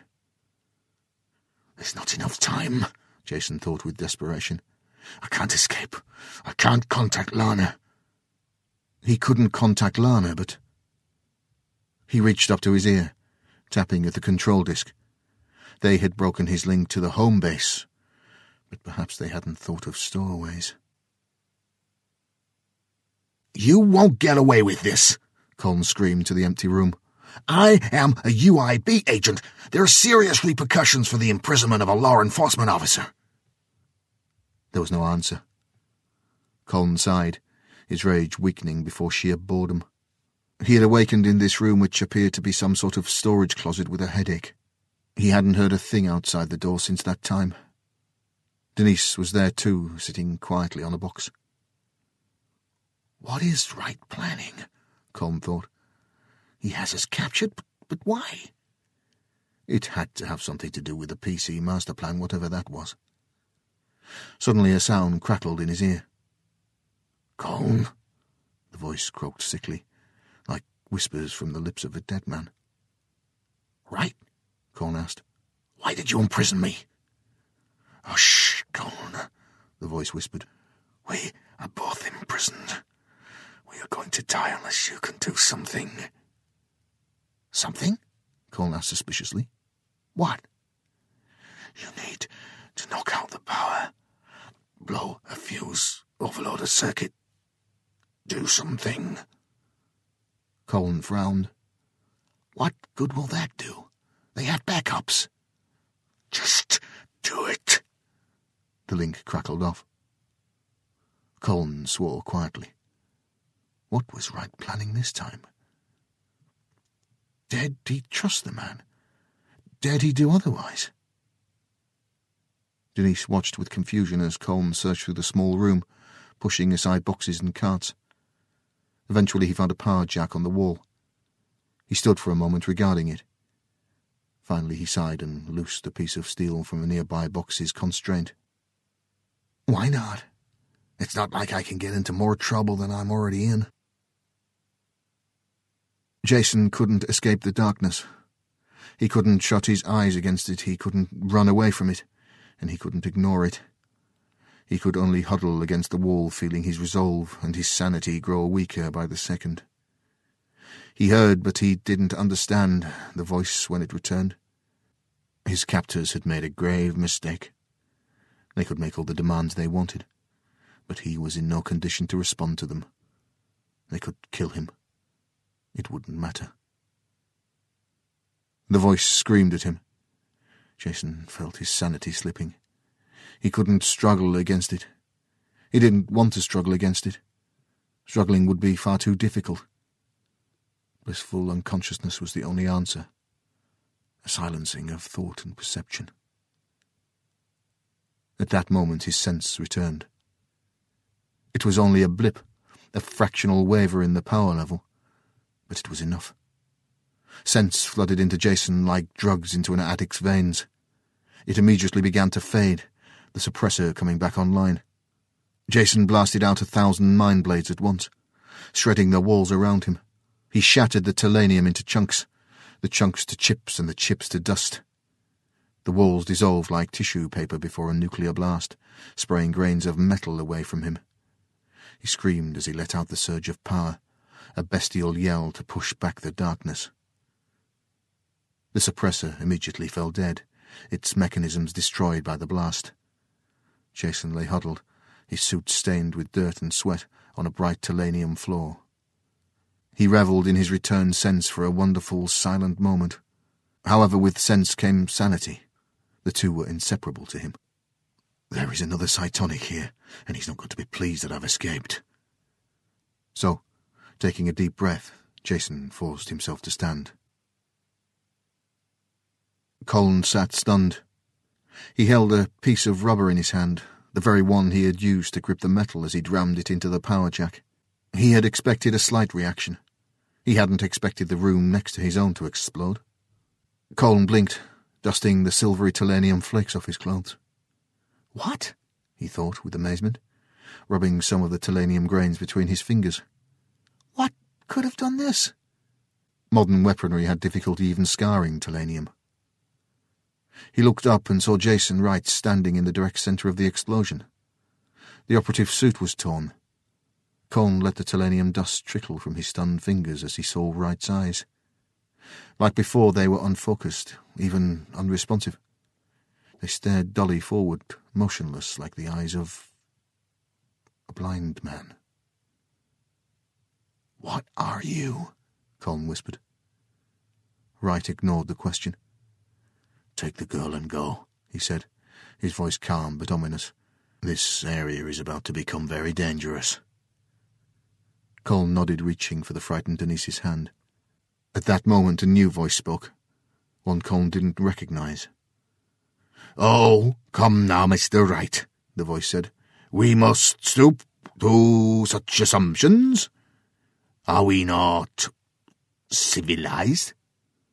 Wright didn't turn toward the source of the sound, a speaker on the wall. "Show yourself." There was silence. The sound of footsteps. Colin pushed Denise behind him, turning wary eyes on the hallway outside their rooms. The hallway that was now exposed thanks to the strange explosion. A figure appeared in the hallway. He was nondescript save for a long nose and a thin body. He wore a sharp navy suit and he was smiling as he strolled forward, scuffing the layer of tellurium dust. "Tell me who you are," Wright said, turning to face the man with his unfocused eyes. "Come, Jason," the man said. "Don't you recognize me?" "No." "I guess I shouldn't be surprised," the man said, continuing to stroll around the room. "It has been several years, and I really wasn't all that important. Just one of your many recruits. My name was Edmund." The room fell silent. "Why did you try to kill Colin?" Wright finally asked. Edmund smiled. "Even for a PC agent, you're an extremely secretive man, Jason. You've been hiding things from the Varvax. If they knew that you could create mind blades, they'd certainly be tempted to elevate humankind's intelligence designation." Wright frowned. "It was a test. You wanted to see if I could stop the bullets." "And I was not disappointed," Edmund said, stopping just in front of White. "Mind blades are very advanced, Jason. Another few decades of study, and you might get FTL. I'm impressed." The two men stood facing each other, yet neither one's eyes focused on his opponent. They remained like that for a tense few moments, and Colin frowned. He felt like something important was on the verge of happening, but it never occurred. "What is going on?" Jason fought for his life. Hundreds of mind blades whipped toward him, invisible blasts of pure thought. It was all he could do to keep them from shredding his flesh. He fought back, sending his own mind blades to block those of his opponent, an opponent he still didn't understand. He vaguely remembered Edmund, though he hadn't known his face well enough to recognize him in the cafe. Edmund had been a man with some cytonic potential. He had run away from the PC after just a few months of training. That had only been 2 years ago. How had he learned so much in such little time? The barrage of mind blades slackened, and Edmund stepped back. He was still smiling, but there was reservation in his eyes. He hadn't expected Jason to be as good as he was. Jason breathed deeply. Colin was watching from a short distance away, his face confused. He hadn't been able to see the insane battle Jason had just fought. "I'm impressed again, Jason," Edmund said. Jason felt sweat trickle down his cheek. "I wouldn't have expected you to know how to block mind blades," Edmund continued. "Few of us have practiced that." Jason stood stiffly. "I've been expecting this for some time," he whispered. "I knew I couldn't keep it away from people like you. I knew that someday I would have to fight." "You prepared well?" The mind blades struck again. Jason grunted, whipping out with his own blades. There was a faint ripple to his sense when a mind blade was about to appear, and he sliced at that area with a blade of his own. The blasts cancelled each other out, wavering in his sense like two curves of light. He blocked hundreds of them, the air around him shining like he was in the middle of an explosion. "I can't keep this up long." Eventually a mind blade would break through. Jason had only one card to play. He would have to make it count. Jason continued to fight, waiting for the right time. Edmund was better than Jason was. It shouldn't have been possible. Jason had been practicing Saito longer than any other man. How could someone have overtaken him so quickly? Jason had to find out, otherwise all he had worked for would be lost. The attack retreated again. Edmund was perspiring now. At least it was difficult for him. "You learn from the Varvaks well," Jason said, gambling. Edmund looked up with surprise, then he laughed. "So you can't read minds after all," he said with a smile. "That was quite the bluff." "I was wrong," Jason thought. "But how then?" "Goodbye, Jason Wright." Jason felt the air waver around him. More mind blades than he could count began to form. It was like he was being circled in a dome of pure energy. He couldn't block them all. He would die. "Now." Jason focused on himself. He didn't raise any mind blades. Instead, he sensed inward. He felt his own vibration in his sense, a cool, black-clothed creature, so different from the boy he had once been. The boy had been stupefied, made immobile by his horror. Jason was no longer that boy. With a scream, he felt the mind blades descend around him, and he threw himself willingly into the darkness. All was still. The blackness enveloped him, the non-existence that had threatened him since childhood. Except this time he had come to it by choice. He suffocated for an eternal moment in its embrace. Then he reappeared. As he re-entered normal space, he pushed the air away, lest its molecules get trapped within his appearing body. In a similar manner he pushed Edmund's flesh away from his hand. The world shook and Jason was back. He stood with his arm extended directly in front of Edmund. Jason's wrist ended abruptly where it met Edmund's flesh. His hand had materialized inside of the man's chest. Edmund's heart, gripped in Jason's fist, thumped once. Edmund's eyes stared ahead in shock. Behind, the place where Jason had been a moment earlier exploded with mind blades. Jason squeezed once, and Edmund cried out in pain. The heart stopped beating. Edmund slid to his knees, and Jason pushed his hand slightly outside the space and withdrew it. Edmund fell backwards, staring with surprised, agonized eyes. He didn't fall unconscious as he died. He was far too powerful a cytonic for that. Instead, he just whispered, "FTL transmission, Jason. You surprised me again.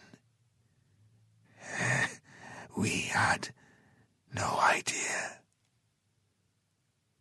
Jason knelt beside the man. "I've had it for some time. Tell me how you did it. Where did you learn such powers?" The man laughed, a pained, hacking laugh. "I've studied it all my life, Jason." "How?" Jason demanded. Somehow, Edmund met Jason's eyes. Ah, you're such an idealist, Jason, of the phone company.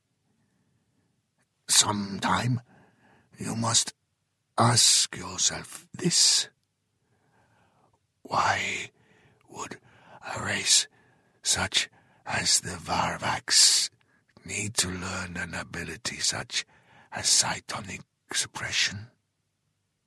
Jason paused, his mind growing numb. He knew only one answer, one he had barely dared consider. To keep prisoners. Prisoners, Edmund coughed. Original thinkers, dissenters, anyone who doesn't agree with them. You lie. Edmund laughed, his back arching in pain. And you will be our escape, he said, his voice growing loud until he was practically screaming. They've had their paradise long enough. You nearly went mad after spending just a few minutes without your sense. Imagine living your life in such a box. You see only the peace. You see only the perfect society. You don't see the price. Edmund's final breath hissed out and his body fell limp. You lie, Jason whispered. They are a peaceful people. We're the monsters, not them. He sat for a moment regarding the fallen body. Colin still stood a short distance away, looking amazed and confused. Come here, Jason said quietly. Bring the girl. Colin obeyed without a word. Jason put a hand on each of them. Then he entered the darkness once again. Colin recognized the room immediately. He blinked once, trying to forget about the awful sense of emptiness he had just experienced. He was in a white curved room, the operations centre of PC headquarters. The room pictured in his fuzzy holovid. Colin had studied its image hundreds of times, and now he was actually there. Except PC Central Operations was on Earth, months away from Evensong. Colin breathed in surprise. Wright stood at a short distance, his suit tattered, blood seeping down his arms. You do have FTL travel, Colin accused. Yes. Then I was right, Colin said. You've been keeping FTL travel from humankind. Yes. Why? Colin demanded. What are you trying to protect us from? I wasn't trying to protect us, Wright said, walking over to the side of the room. He approached the wall, the one that was supposed to house the FTL communication machinery, and pulled a lever. A small cup popped out at the bottom, followed by a stream of steaming coffee.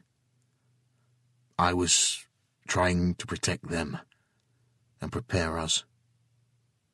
Prepare us? Colin asked. The exchange programs, Wright said. The outreach programs, even the skin colour fad.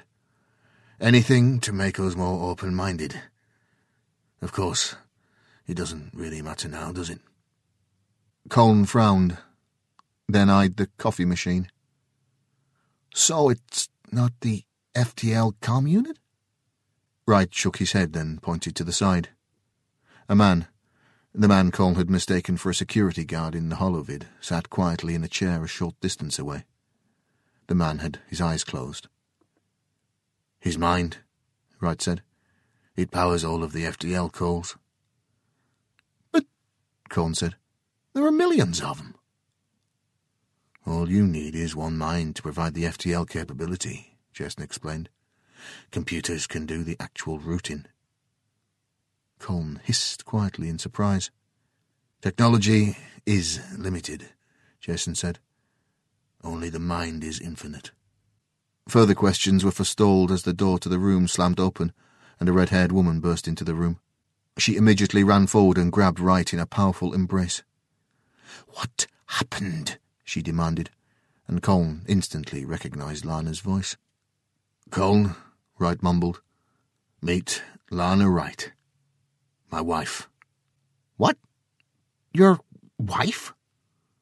"Unfortunately," Wright said. There was a fondness in his voice. "But," Colne objected, "the Bureau has bugged your communications dozens of times. You always complain when she's assigned to you." "Yes, and he does the assigning," Lana said, checking the small wounds on Wright's arms. "He always says that the less the Bureau knows about his personal life, the better. Besides, he can't help teasing me." She looked up at Wright. "All right, sit down and tell me what's going on. The medic is on his way." Wright sighed, taking another sip of his drink. "I might have been wrong, Lana." "About what?" "About everything," he said, his voice haunted. Jason sat in his quarters, letting the medic bandage his arms. Lana stood dissatisfied a short distance away. She was the terror of PC Central Operations. Few men had the courage, or the stupidity, to incur her wrath. "All right, old man," she said. "What happened?" Jason shook his head. Before he could reply, his holovid beeped. Jason punched the button, and Son's chitinous face appeared. "You have some explaining to do, son," Jason said. The Varvax put forward his hand in supplication. "I am at your disposal, Jason of the phone company." Jason pushed a button, showing Son an image of Denise being questioned by PC operatives. "Tell me it's not true, son," Jason pled quietly. "Tell me you don't lock your discontents away." "Varvax discontents?" Lana asked with surprise. Son raised his hands, a sign of apology. "I said that you would discover the reason for cytonic suppression eventually, Jason of the phone company." Jason bowed his head. "No, it can't be." "It is the only way," Son said. "The way to have peace." "Peace for those who agree with you," Jason spat. "It is the only way." "And the others?" Jason demanded. "The Tennessee? The Hello?" "The same," Son said. "They have discovered the way, as you will eventually. The way to prime intelligence. I must apologize for the inconvenience we have given to you." Jason sat stunned. He was wrong.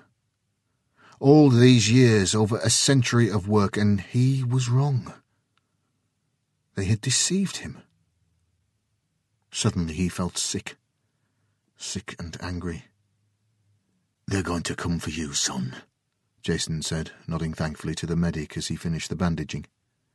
The man was trustworthy, one of the first cytonics Jason had recruited over 100 years before. "Excuse me, Jason of the phone company?" Son asked after a short pause. His hands were pulled back in the Varvax sign of confusion. The medic left and Lana sat down beside Jason.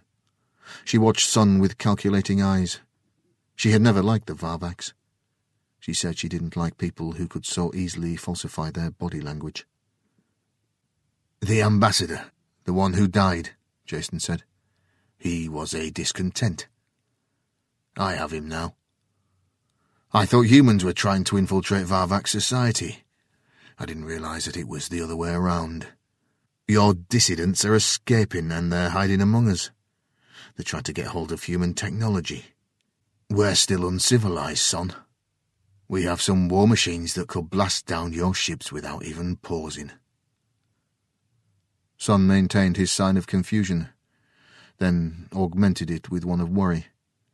Few people know that the Tennessee ambassadorial vessel that had been shot down over Earth had been one of the most advanced, most powerful ships in the galaxy. A single human missile had destroyed it. The other species had far inferior technology. This is disturbing, Son admitted. I know, Jason said. Then he reached over and cut the connection. Son's face fuzzed and disappeared. Jason leaned back with a sigh, sensing Lana beside him. He'd known it was coming. He'd feared that he couldn't keep humankind out of space. He just hadn't expected heaven to fail him. I'm sorry, Lana whispered. Jason shook his head. You always warned me that I was too idealistic. I wanted to believe you anyway, Lana said. She slowly trailed her hand along his cheek. Do you think the one who attacked you was the only one? Not a chance, Jason said. He was too confident. Then... Jason took a deep breath. Prepare a press release, Lana. Tell them that the phone company has finally developed faster-than-light travel, and that we will release it to the public as soon as the United Governments approve our patent. Lana nodded. Perhaps we can salvage something from paradise, Jason whispered.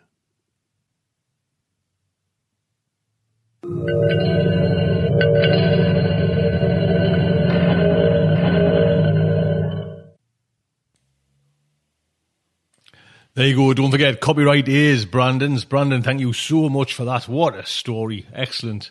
And Nick, I laugh, but you know what I mean? It's just like head and shoulders there. That's a fantastic narration. Thank you guys so much. So next up is our very own Mr. JJ Campanella with Science News. Jim, sir. Greetings and stupendous expositions, my litotically mutalogist listeners, and welcome to this May 2014 Science News Update. I'm your host for this pretty okay science podcast segment, Jim Campanella. Before I get to the first story of the night, I just wanted to thank listeners for emailing me science questions. I really do appreciate the thought.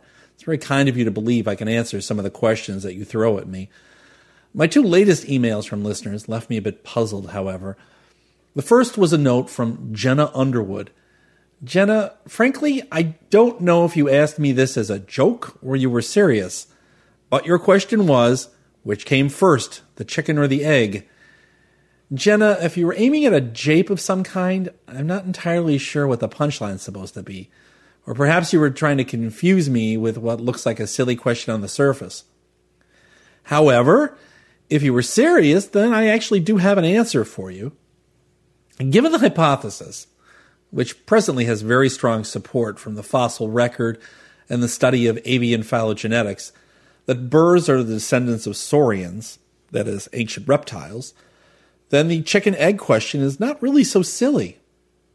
Put simply, millions of years before chickens existed, there were their ancestors, the dinosaurs, and these dinosaurs laid eggs, as other reptiles do in this modern age. Hence, the egg predated the chicken by untold millennia. Now, if you ask me if the dinosaur or the egg came first, then we have an entirely different question. And the answer is pretty much the same. In fact, the answer will be almost the same every time. The egg came first. Amphibians preceded reptiles. They laid eggs. Fish preceded amphibians. They laid eggs. And so on, back for a very long time. We could argue as to what a definition of an egg is, whether if you count it as an egg as only having a hard shell or not, and soft fish eggs you wouldn't really count as eggs, but then you would just be arguing semantics. My second listener letter came from Kevin Duvall, and he asked this: I wonder if I might request a topic for Science News Update. My concern is with physics and disaster movies. Kevin goes on to ask about 3 different popular disaster movies and their effects on nuclear power plants.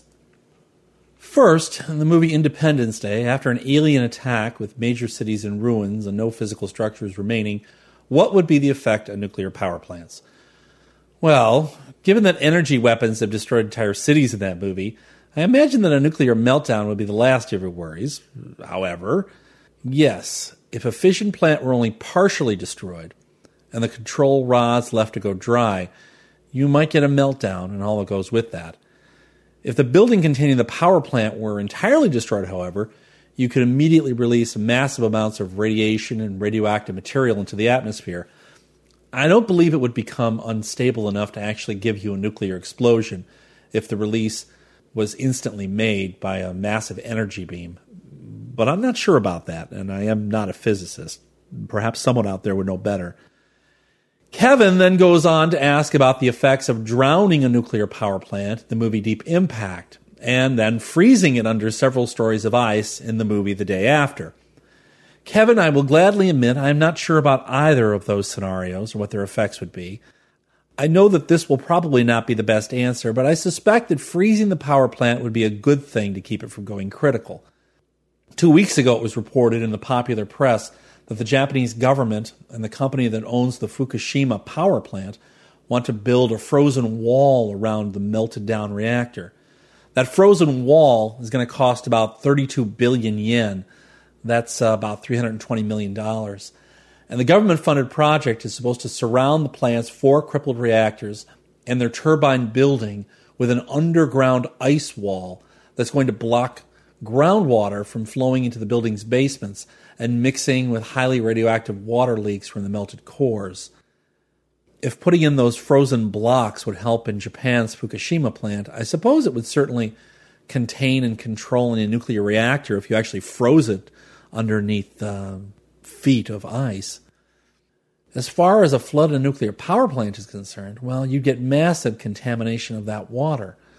I don't think you get any explosions. I don't think you get meltdowns, but any plant or animal life in the immediate area would be pretty much done in by the levels of radiation building up in the area.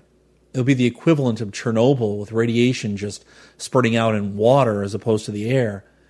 So even if you were not killed outright by the massive asteroid striking the Earth or drowning in the huge tsunami following, you'd probably die of radiation poisoning once the nearby nuclear power plant was underwater. This is actually the problem in Fukushima right now. Huge amounts of contaminated groundwater.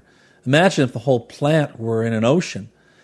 It's been more than 3 years since the March 2011 meltdown, but the plant is still plagued by a massive amount of contaminated water. Repeated water leaks from storage tanks and other mishaps at the plant have hampered a decommissioning effort that's expected to take decades and continues to cause environmental concerns among local fishermen. By the way, if listeners are serious about wanting a nasty physics question answered, then I suggest you email Dr. Randall Munroe. Dr. Munroe is quite well known for his XKCD webcomic.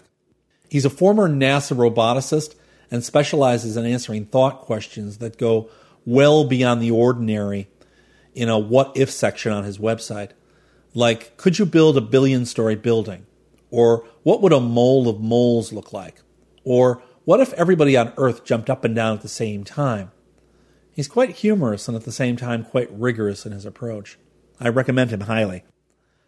Okay, enough listener stuff. Let's get on with the first story of the night. I have many years to go yet before retirement, but I don't look forward to it.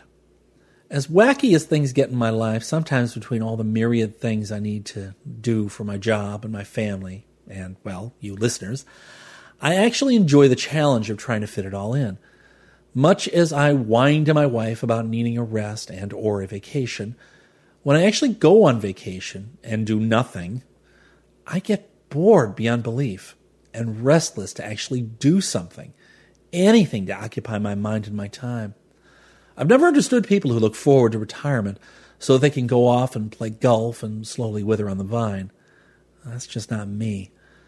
I need constant challenges to help me feel alive, and I've been told that makes me a type A personality and will likely shorten my lifespan because I am constantly on the go. Well, here is new physiological evidence that suggests that perhaps I am not resting quite enough, but at the same time, becoming a redolent fool on a beach somewhere would be even worse. Research from the lab of Central Michigan University's Dr. Stephen P. Roberts in this month's Journal of Experimental Biology examines the effects of age and lifetime flight behavior on the flight capacity of fruit flies. When a honeybee embarks on his foraging career, the relentless schedule takes its toll, and most of the honeybees actually die within about 3 weeks. Intrigued by this aging process in insects, Roberts became keen to understand how flight, the most energetically expensive of behaviors known, affects senescence. However, he figured it was easier to study fruit flies than honeybees because they are much better characterized and simpler to work with. Roberts monitored how 3 populations of flies that experienced different amounts of flight activity during their lives fared as they aged. The first population could fly whenever they wished. The second group was completely kept from flying by loosely stuffing the insect's jar home with light wedding veil gauze. That only allowed the insects to walk around in the interior, and they couldn't fly. The third population was also free to fly, but their jar was strapped to a shaker that was programmed to give the insects a brief nudge at random times during the day. Those nudges would frequently force them to take flight, whether they wanted to fly or didn't want to fly. Then Roberts analyzed the insects' flight performance, weight, and metabolism as they aged, starting with 15-day-old youngsters and moving up to 35-day-old middle-aged insects and concluding with 65-day-old geriatric flies. They found out that the insects that had been allowed to fly whenever they wished fared pretty well. Testing the insect's ability to fly in low-density air, where half of the nitrogen in the air has instead been replaced with helium, they found the majority flew well into middle age, and that 30% were still able to take to the thin air in old age. However, when the team tested the flight performance of flies that had been forced to fly throughout their lives, they had essentially burned out. By 35 days, their metabolic rate had plummeted by 57%, and by 65 days, none of them were able to get off the ground in the helium-supplemented air. Roberts says that this dramatic decline was predictable because of wear and tear and the insects' increased exposure to toxic oxygen byproducts produced by their hectic flying lifestyles. The big surprise came when the team investigated the insects that had been prevented from flying. Instead of benefiting from their leisure, forced retirement, the couch potatoes paid a high metabolic price for their sloth. Roberts says, quote, "Their flight ability was compromised the earliest and the most out of all of the treatment groups. By 65 days, none of the flies could get off the ground in the test atmosphere. However, unlike immobile humans, they had not gained any weight." Unquote. Roberts goes on to say that, quote, "We didn't know what we were going to see with the no-flight group. It was possible that inactivity might slow down the aging process, but apparently it didn't. In fact, it exacerbated the insect's decline. Behavior can have profound effects on an organism's future. What it has done in the past has profound effects on how good its life may be in the future." Unquote. It seems to me that the lesson to be learned here is relax when you need to, but use it or lose it in the long run. No, Roberts does not say anything about what his work actually implies for humans. Speaking of aging, the body and genome of one of the oldest recorded human beings has been closely examined recently, and researchers are hoping that the data will give us clues to the human aging process and how to get around it potentially. Dr. Henne Holstig of the University Medical Center in Amsterdam headed the research team and just published the results of this amazing work in the Journal of Genome Research this month. Born in 1890, Hendrika von Andelschipper was the oldest and healthiest person in the world. She died at 115, and her brain was sharp as a tack until her death. Some people have described this as, quote, crystal clear cognition, unquote. Additionally, her heart and circulatory system were healthy, clean, and clear well until her death. And by the way, yes, I know my pronunciation of the names is awful. Please don't bother to correct me. I'm just going to mess them up again, no doubt. Back in June 2008, Holstig said following a post-mortem analysis of von Andelschipper's brain, that there was little indication of the kinds of problems you usually see in brains that old, like Alzheimer's disease. Normally, individuals who survive to extreme ages do have brain abnormalities. According to Holsteg, hers was the first known brain of such an advanced age that did not have any of these problems. At any rate, in the newest study, Holsteg has now examined her blood and other tissues to see how they were affected by age. As is usual in cases like this, Holsteg did not discover quite what she wanted, but she found something much more profound. It's been hypothesized that our lifespan might be ultimately limited by the capacity for stem cells to keep replenishing tissues day in and day out and replacing those tissues. Once our stem cells reach a state of exhaustion, it imposes a hard limit on their lifespan and our own as well. The stem cells themselves gradually die out and steadily diminish the body's capacity to keep regenerating vital tissues and cells such as blood. Holsteg found that von Andelschipper's case, at her death, about 2/3 of the white blood cells remaining in her body originated clonally from just 2 stem cells. That finding implies that most or all of the blood stem cells von Andelschipper started life with had already burned out and died. Genetic analysis of the chromosomes of von Andelschipper's white blood cells showed drastically worn down telomeres as well. Telomeres, if you don't know, are the protective tips on eukaryotic chromosomes, and they burn down like candle wicks every time a cell divides. They're there to protect the actual coding DNA, which would be worn away to literally nothing after a few generations without that protection. On average, the telomeres on von Andelschipper's white blood cells were 17 times shorter than those in the brain cells. Now that makes sense, since neurons hardly ever replicate at all throughout your whole life. Holsteg was able to determine the number of white blood cell generating stem cells by examining the pattern of mutations found within the blood cells. Quote, "The pattern was so similar in all cells that we could conclude that they all came from one of 2 closely related mother stem cells." Unquote. Basically, Holsteg did DNA fingerprinting and found which cells were related to what original parent cells. She only found 2 types of fingerprints, and she concluded that there were only 2 parent cells left. In young humans, there should be thousands of stem cell parents, not just 2. It's been estimated by cell biologists that we're born with about 20,000 blood stem cells, and that at any one time around 1,000 are simultaneously active in replenishing our blood. So getting down to 2 is quite an issue.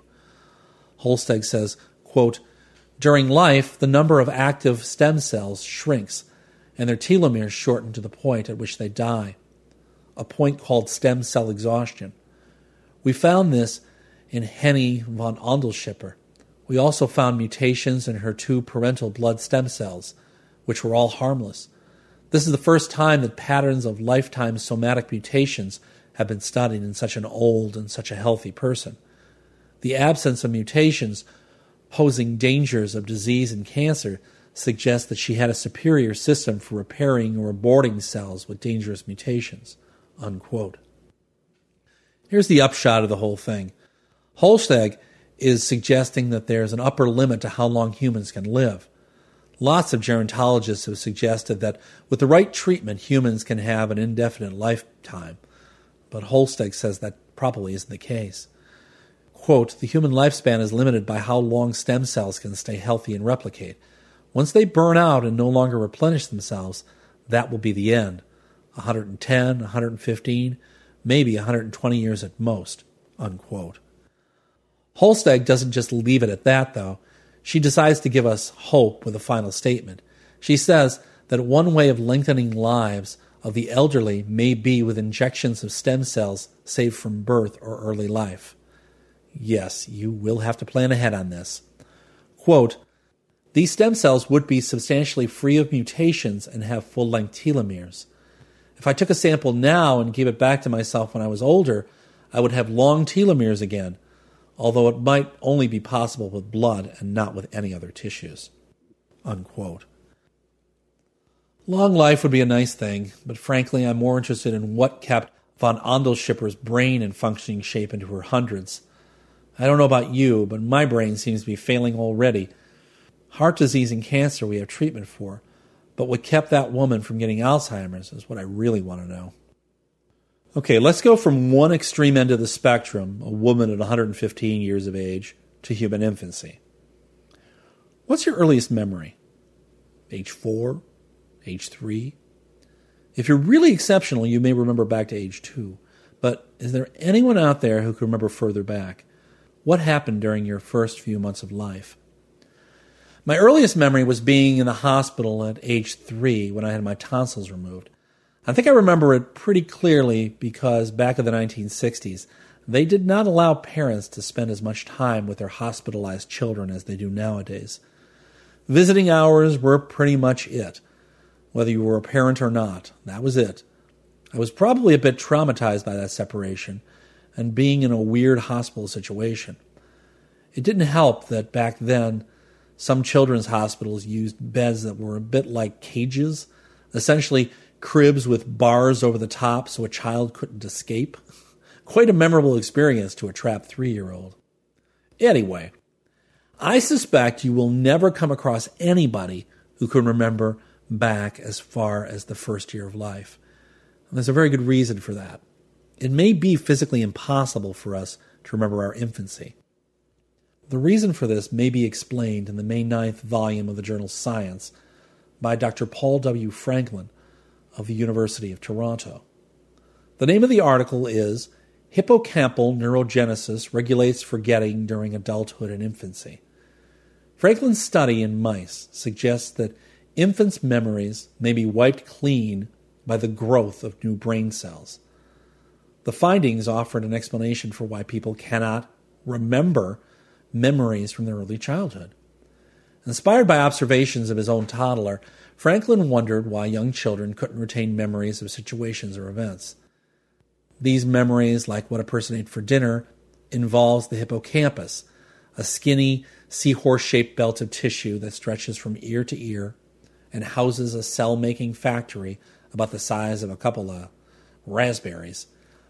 This is the only part of the brain that normally cranks out new neurons, which help make memories. Franklin knew that such neuron production tapers off in childhood, and that's exactly when humans start to be able to form long-term memories. Since you can't exactly do experiments in human baby brains, Franklin's team turned to mice, who also harbor blank spots in their early memories. His group found that as mice age, the birth rate of neurons slows down. This drop-off matches up with the rodent's ability to remember scary situations, the researchers report. Franklin placed adult mice in a chamber noticeably different from their usual homes, with stripes on the walls and a vinegary smell. And then he gave the animals mild foot shocks. The mice quickly learned to fear the stripy vinegar room, and even 28 days later would freeze up when put into the chamber. Infants didn't do as well in remembering the pain of the vinegar stripy room. A day after being shocked, their fear began to fade. The animal's behavior hinted that making new brain cells might be mucking up memory retention. Next, Franklin boosted neuron production, that is neurogenesis, in adult mice. He shocked adult mice in the striped room and then let them exercise at will on running wheels for weeks or days. Now, that seems like a really weird thing to do. Why did he let them run? This is kind of cool. Apparently, running naturally triggers the growth of new brain cells in the hippocampus. And just a few weeks of racing on the wheel helped the mice to forget their fear of the scary room.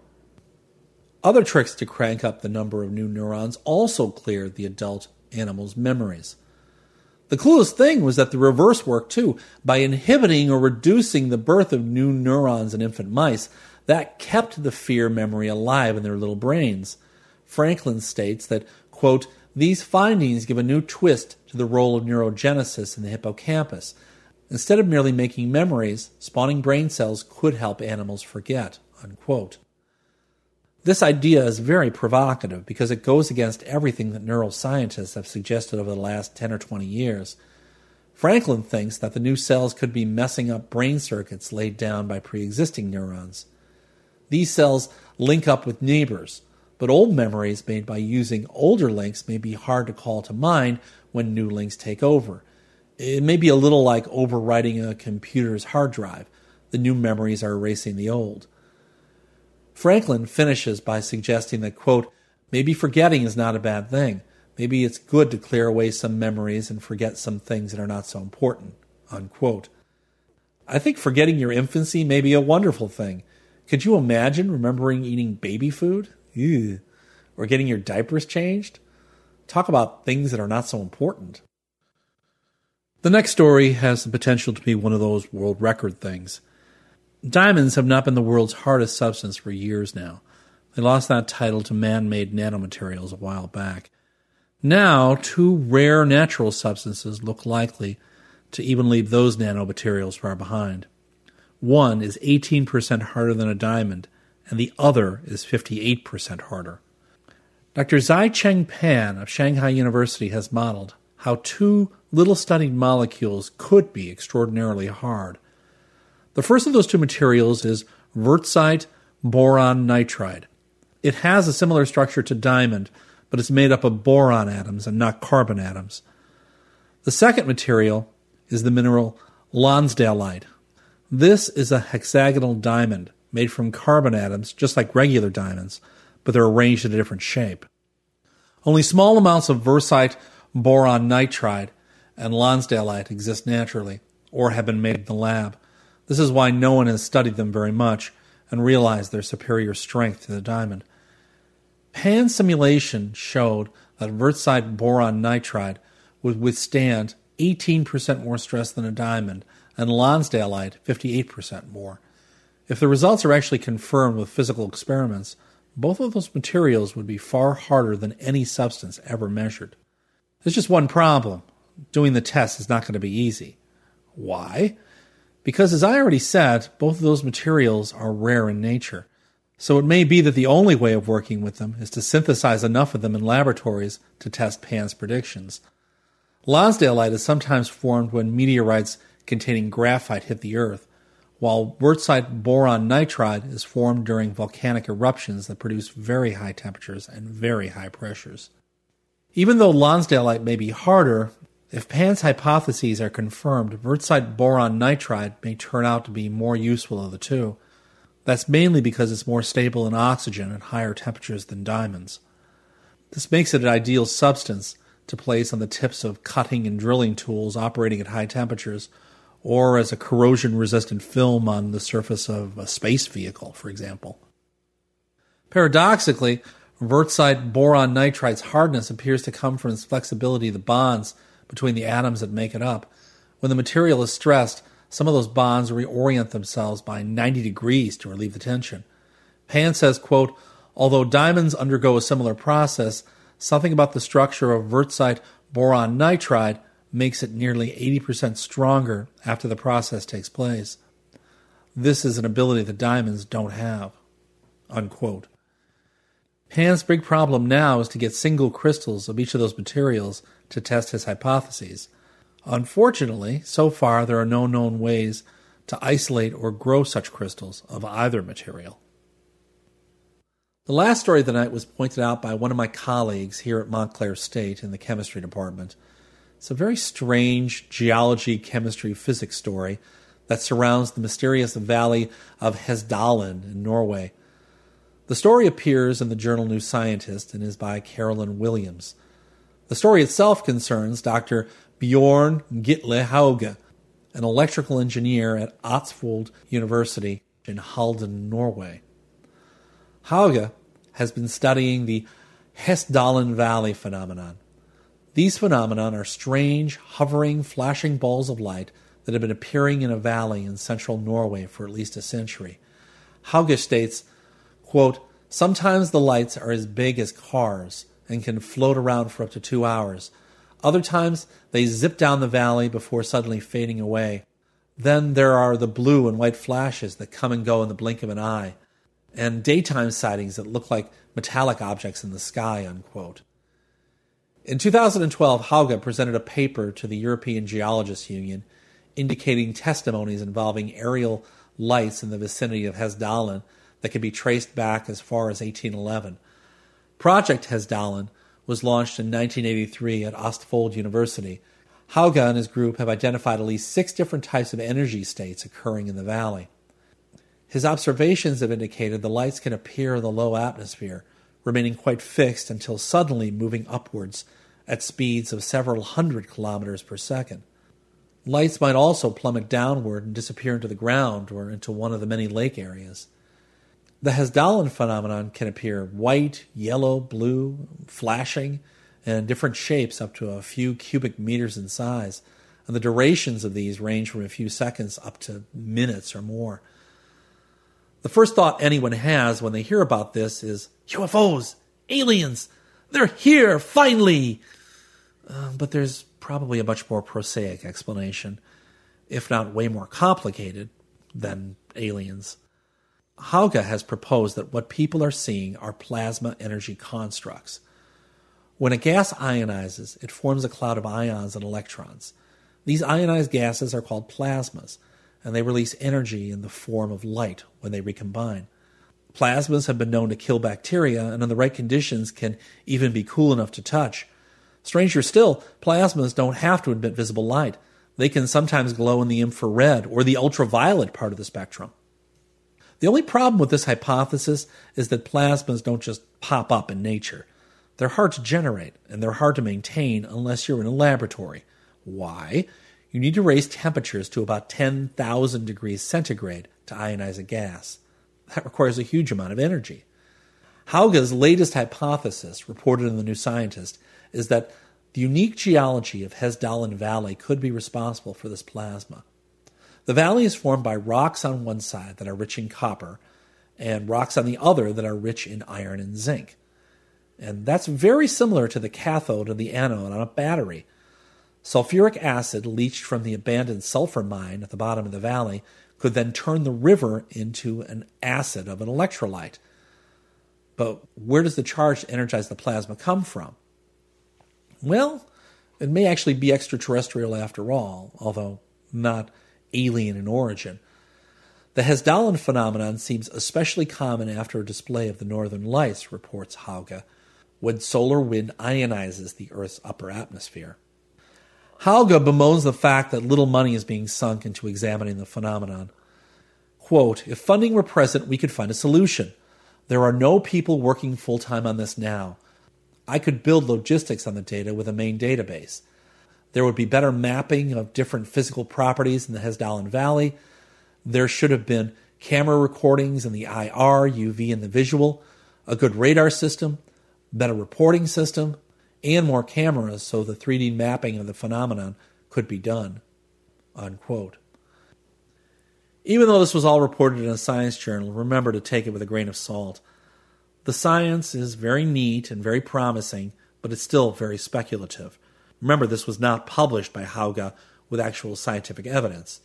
It was written essentially by a reporter for New Scientist who thought it was simply a cool story. That's all for me for now. As always, take care. Remember, don't blame all those lights in the sky on aliens. Conserve those hippocampal neurons.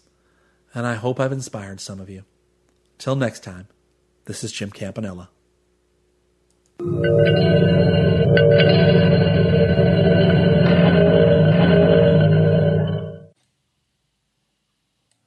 Jim, what can I say? Thank you so much.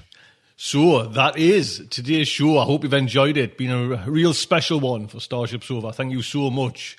Do, just out of curiosity, do spread the word. You know, if you've enjoyed this, do spread the word of Starship Sofa and all the others in the District of Wonders.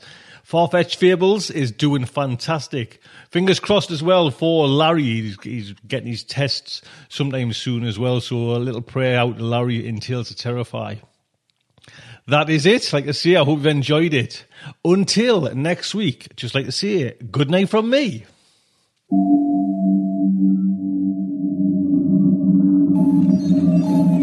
Will our heroes survive this terrible ordeal? Can they win through with their integrity unscathed? Can they escape without completely compromising their honor and artistic judgment? Even when we're on a budget, we still deserve nice things. Quince is a place to scoop up stunning high-end goods for 50 to 80% less than similar brands. They have buttery soft cashmere sweaters starting at $50, luxurious Italian leather bags, and so much more. Plus, Quince only works with factories that use safe, ethical, and responsible manufacturing. Get the high-end goods you'll love without the high price tag with Quince. Go to quince.com/style for free shipping and 365-day returns. Tune in next week for the next exciting installment of Starship Sofa. Evacuation procedure initiated. Shuttle set for launch. Airlock will be opened in 3, 2, 1. This presentation has been brought to you by the District of Wonders Network, dedicated to podcasting the finest genre fiction. You can learn more about the District of Wonders and their many literary productions at their website, www.districtofwonders.com. Thank you for listening.